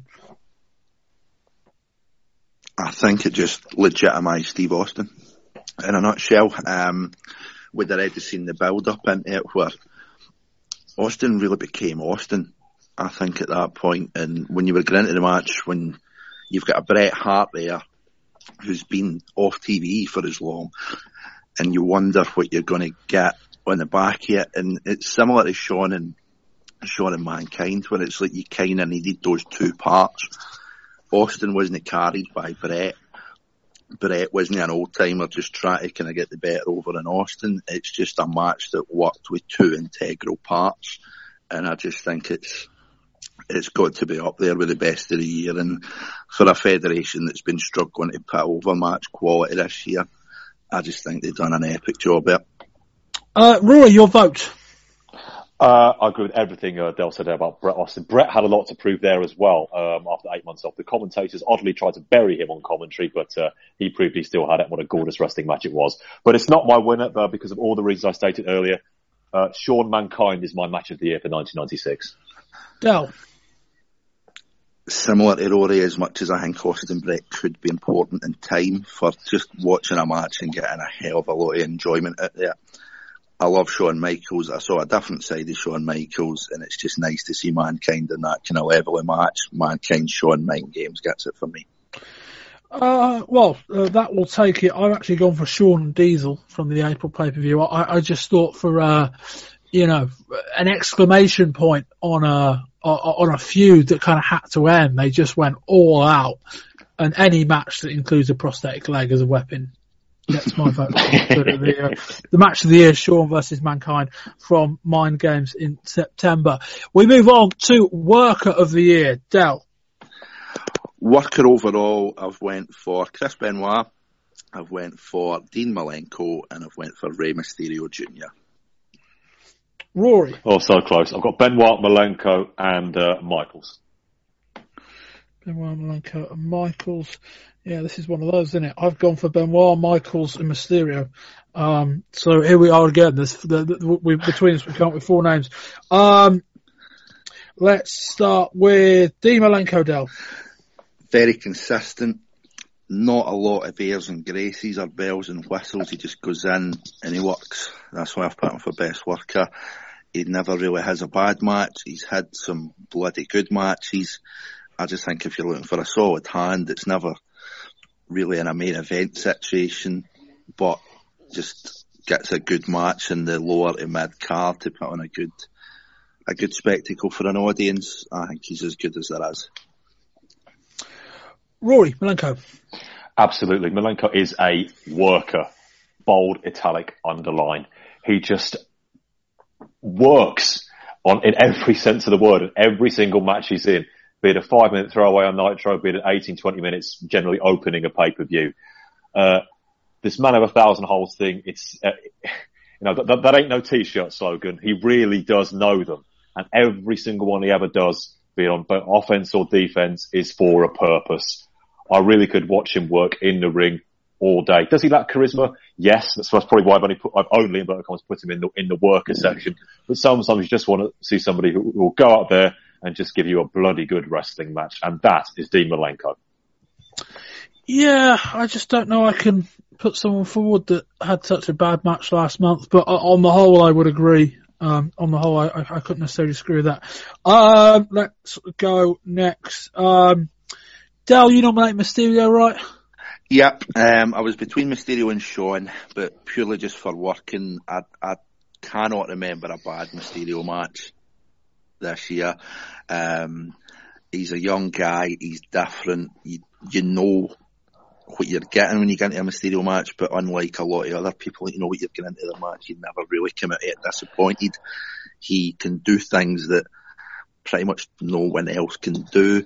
Is there some gaps in it? I would say so, but for a work rate point of view and the things that young guy does to put his body in the line, I just think he deserves it and merit.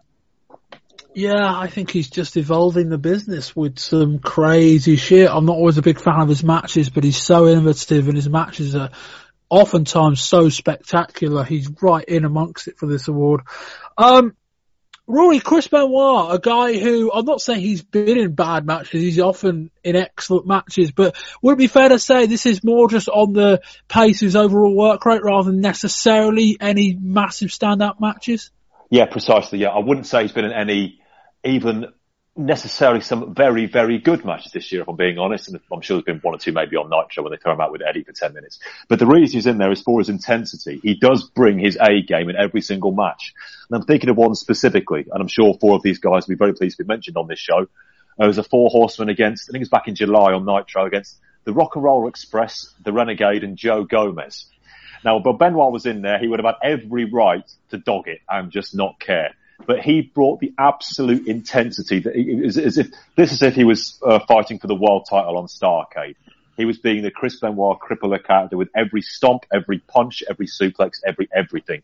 And he's done this in every single match. He elevates everybody he's in the ring with. He really has got the lot. Promos, yeah, but that's not what we're talking about here. It's an issue, but just in the ring, this man is gold. And I think on that respect, he's probably got just slightly more of an upside than Malenko. Malenko works beautifully. Benoit just seems to have, without even trying that little something extra, that he's somebody I could watch in throwaway matches all day, even though in a perfect world you'd see him in 20, 25-minute clinics on pay-per-view. But he's just great. Yeah, he's defending his award from last year, I think. Dell on Benoit? Same as Rory. The word I used in part one was relentless. The thing that I said in part one was fuck working with him. But as Rory says, he's just intense. He brings out the best in other folk. He puts on solid matches. Can't fault him at all.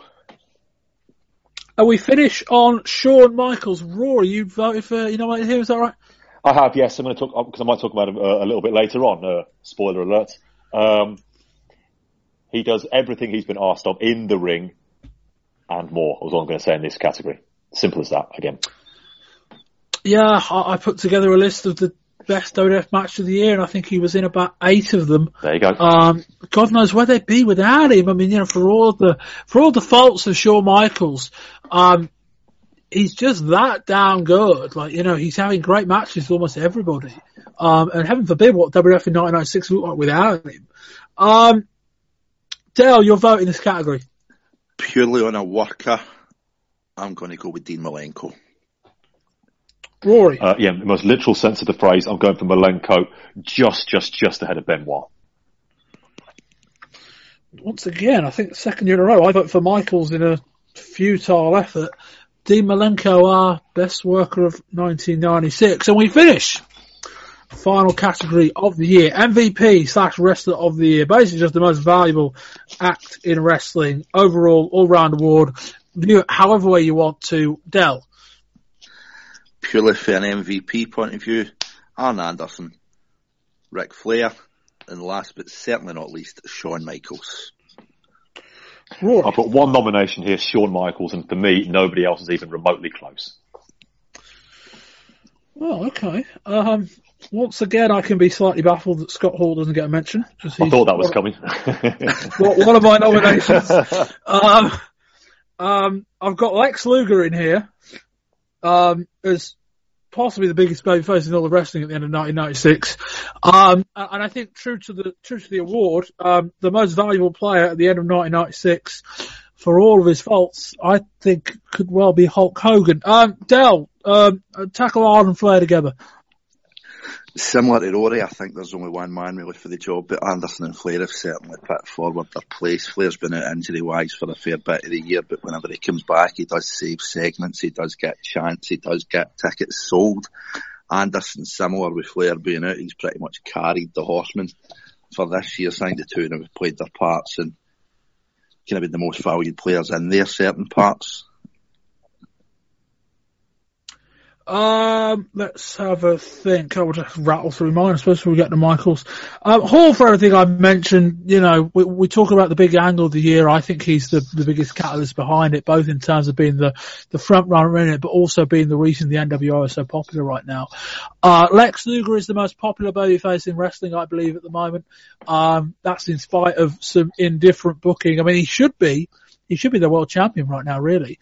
But his rise this year, strong booking on the whole, and a popular act has been great. And yeah, we talk about the most valuable player. If we take that award literally, or that moniker literally, Hulk Hogan's the guy. Like Hulk Hogan, a character that was sagging mid-year, let's be honest, but he ends the year as strong as he ever has been, on top of a promotion and an angle that is rocking and rolling right now.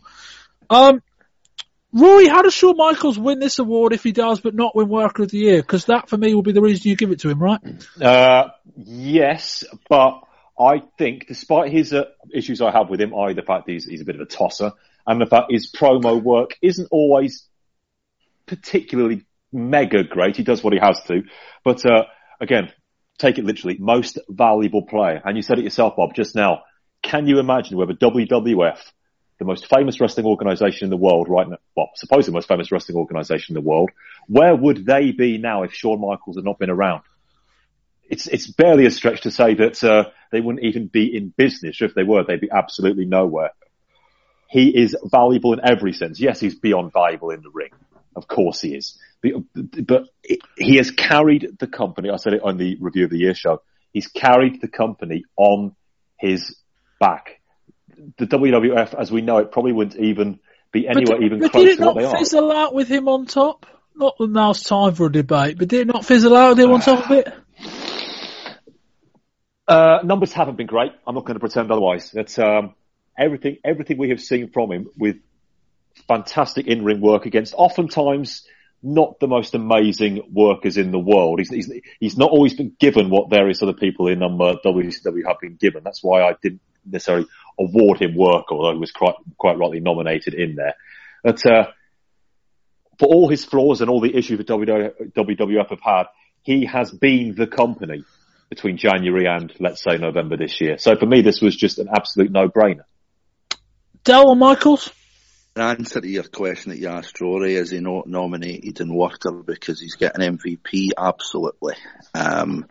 Shawn Michaels, to me, is more than a worker. He puts on hell of a matches. As you said yourself, he's probably responsible for about 70-80% of the matches of the year that you could pick out of that. Is he a better worker? Has he been a better worker this year than Dean Malenko? Which was the question about 5 minutes ago. Honestly, I would say Malenko, because that's what Malenko does. Shawn's worth more than that for me. For a bigger picture, for a business point of view, as Rory says, I don't know where the WWF would be without him. If I was drawing up a fantasy draft of anybody that's in the world, as much as I'd like a Malenko in there, Malenko wouldn't be main eventing because he's no charisma Shawn has. Malenko wouldn't have been there because he doesn't draw money. You've got your arguments with Shawn and that, but I just think he's Mr. Wrestling at this minute, and the idea of a wrestling world without him doesn't really make any sense to me, which is why he's my MVP. All right, I'm voting for Scott Hall. Rory? Do you want my vote? Yes. Michaels. Del? Sorry, there's no Scott Hall. Rory, sorry, there's no Stephen Richards, but Heartbreak Kid, Shawn Michaels. Well, there we go. I think you're giving him the wrong award, but there we are. I can't otherwise complain. But I'm, a little bit salty as we finish on that one with, I think you're giving Shawn the wrong award.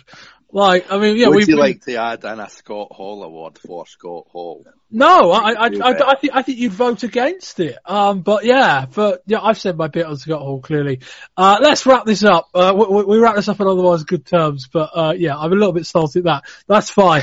Roy McNamara, thank you for your contributions this year. Been an absolute pleasure, Bob. Cheer up, hey mate. I think I'll be alright. We'll be shouting and moan about something. Rory, you can be found on Twitter. Yep, you can catch me on Raw's DM. That's RORSDM. Delmio. Thank you again, Bob. Nice to wrap up the year. Indeed. You can be found on Twitter. Yep, Del_Muir. Excellent. Just a reminder, first of all, we're on Patreon for $5 a month. If you like what we contribute to your podcasting lives, you can find out more information about how you can say thank you and get early access to some of our shows at patreon.com/wrestling20RS. Links otherwise in the usual places. 6 volumes for you this month. You probably listen to them all by now, but in order: WCW in Volume 1, WF in Volume number 2, ECW in Volume 3, UFC in Volume 4, our end of year review show, Volume number 5, and this has been our end of year awards. Wrestling20RS.com is where you can get all your information, all your links, all your back episodes, all of that. You can find me on Twitter at Bobby Bamber, and I think that'll do that. So I've been Bob Bamber. This has been December 1996. This has been 1996, the Wrestling 20 Years Ago podcast. Until next year, Goodbye.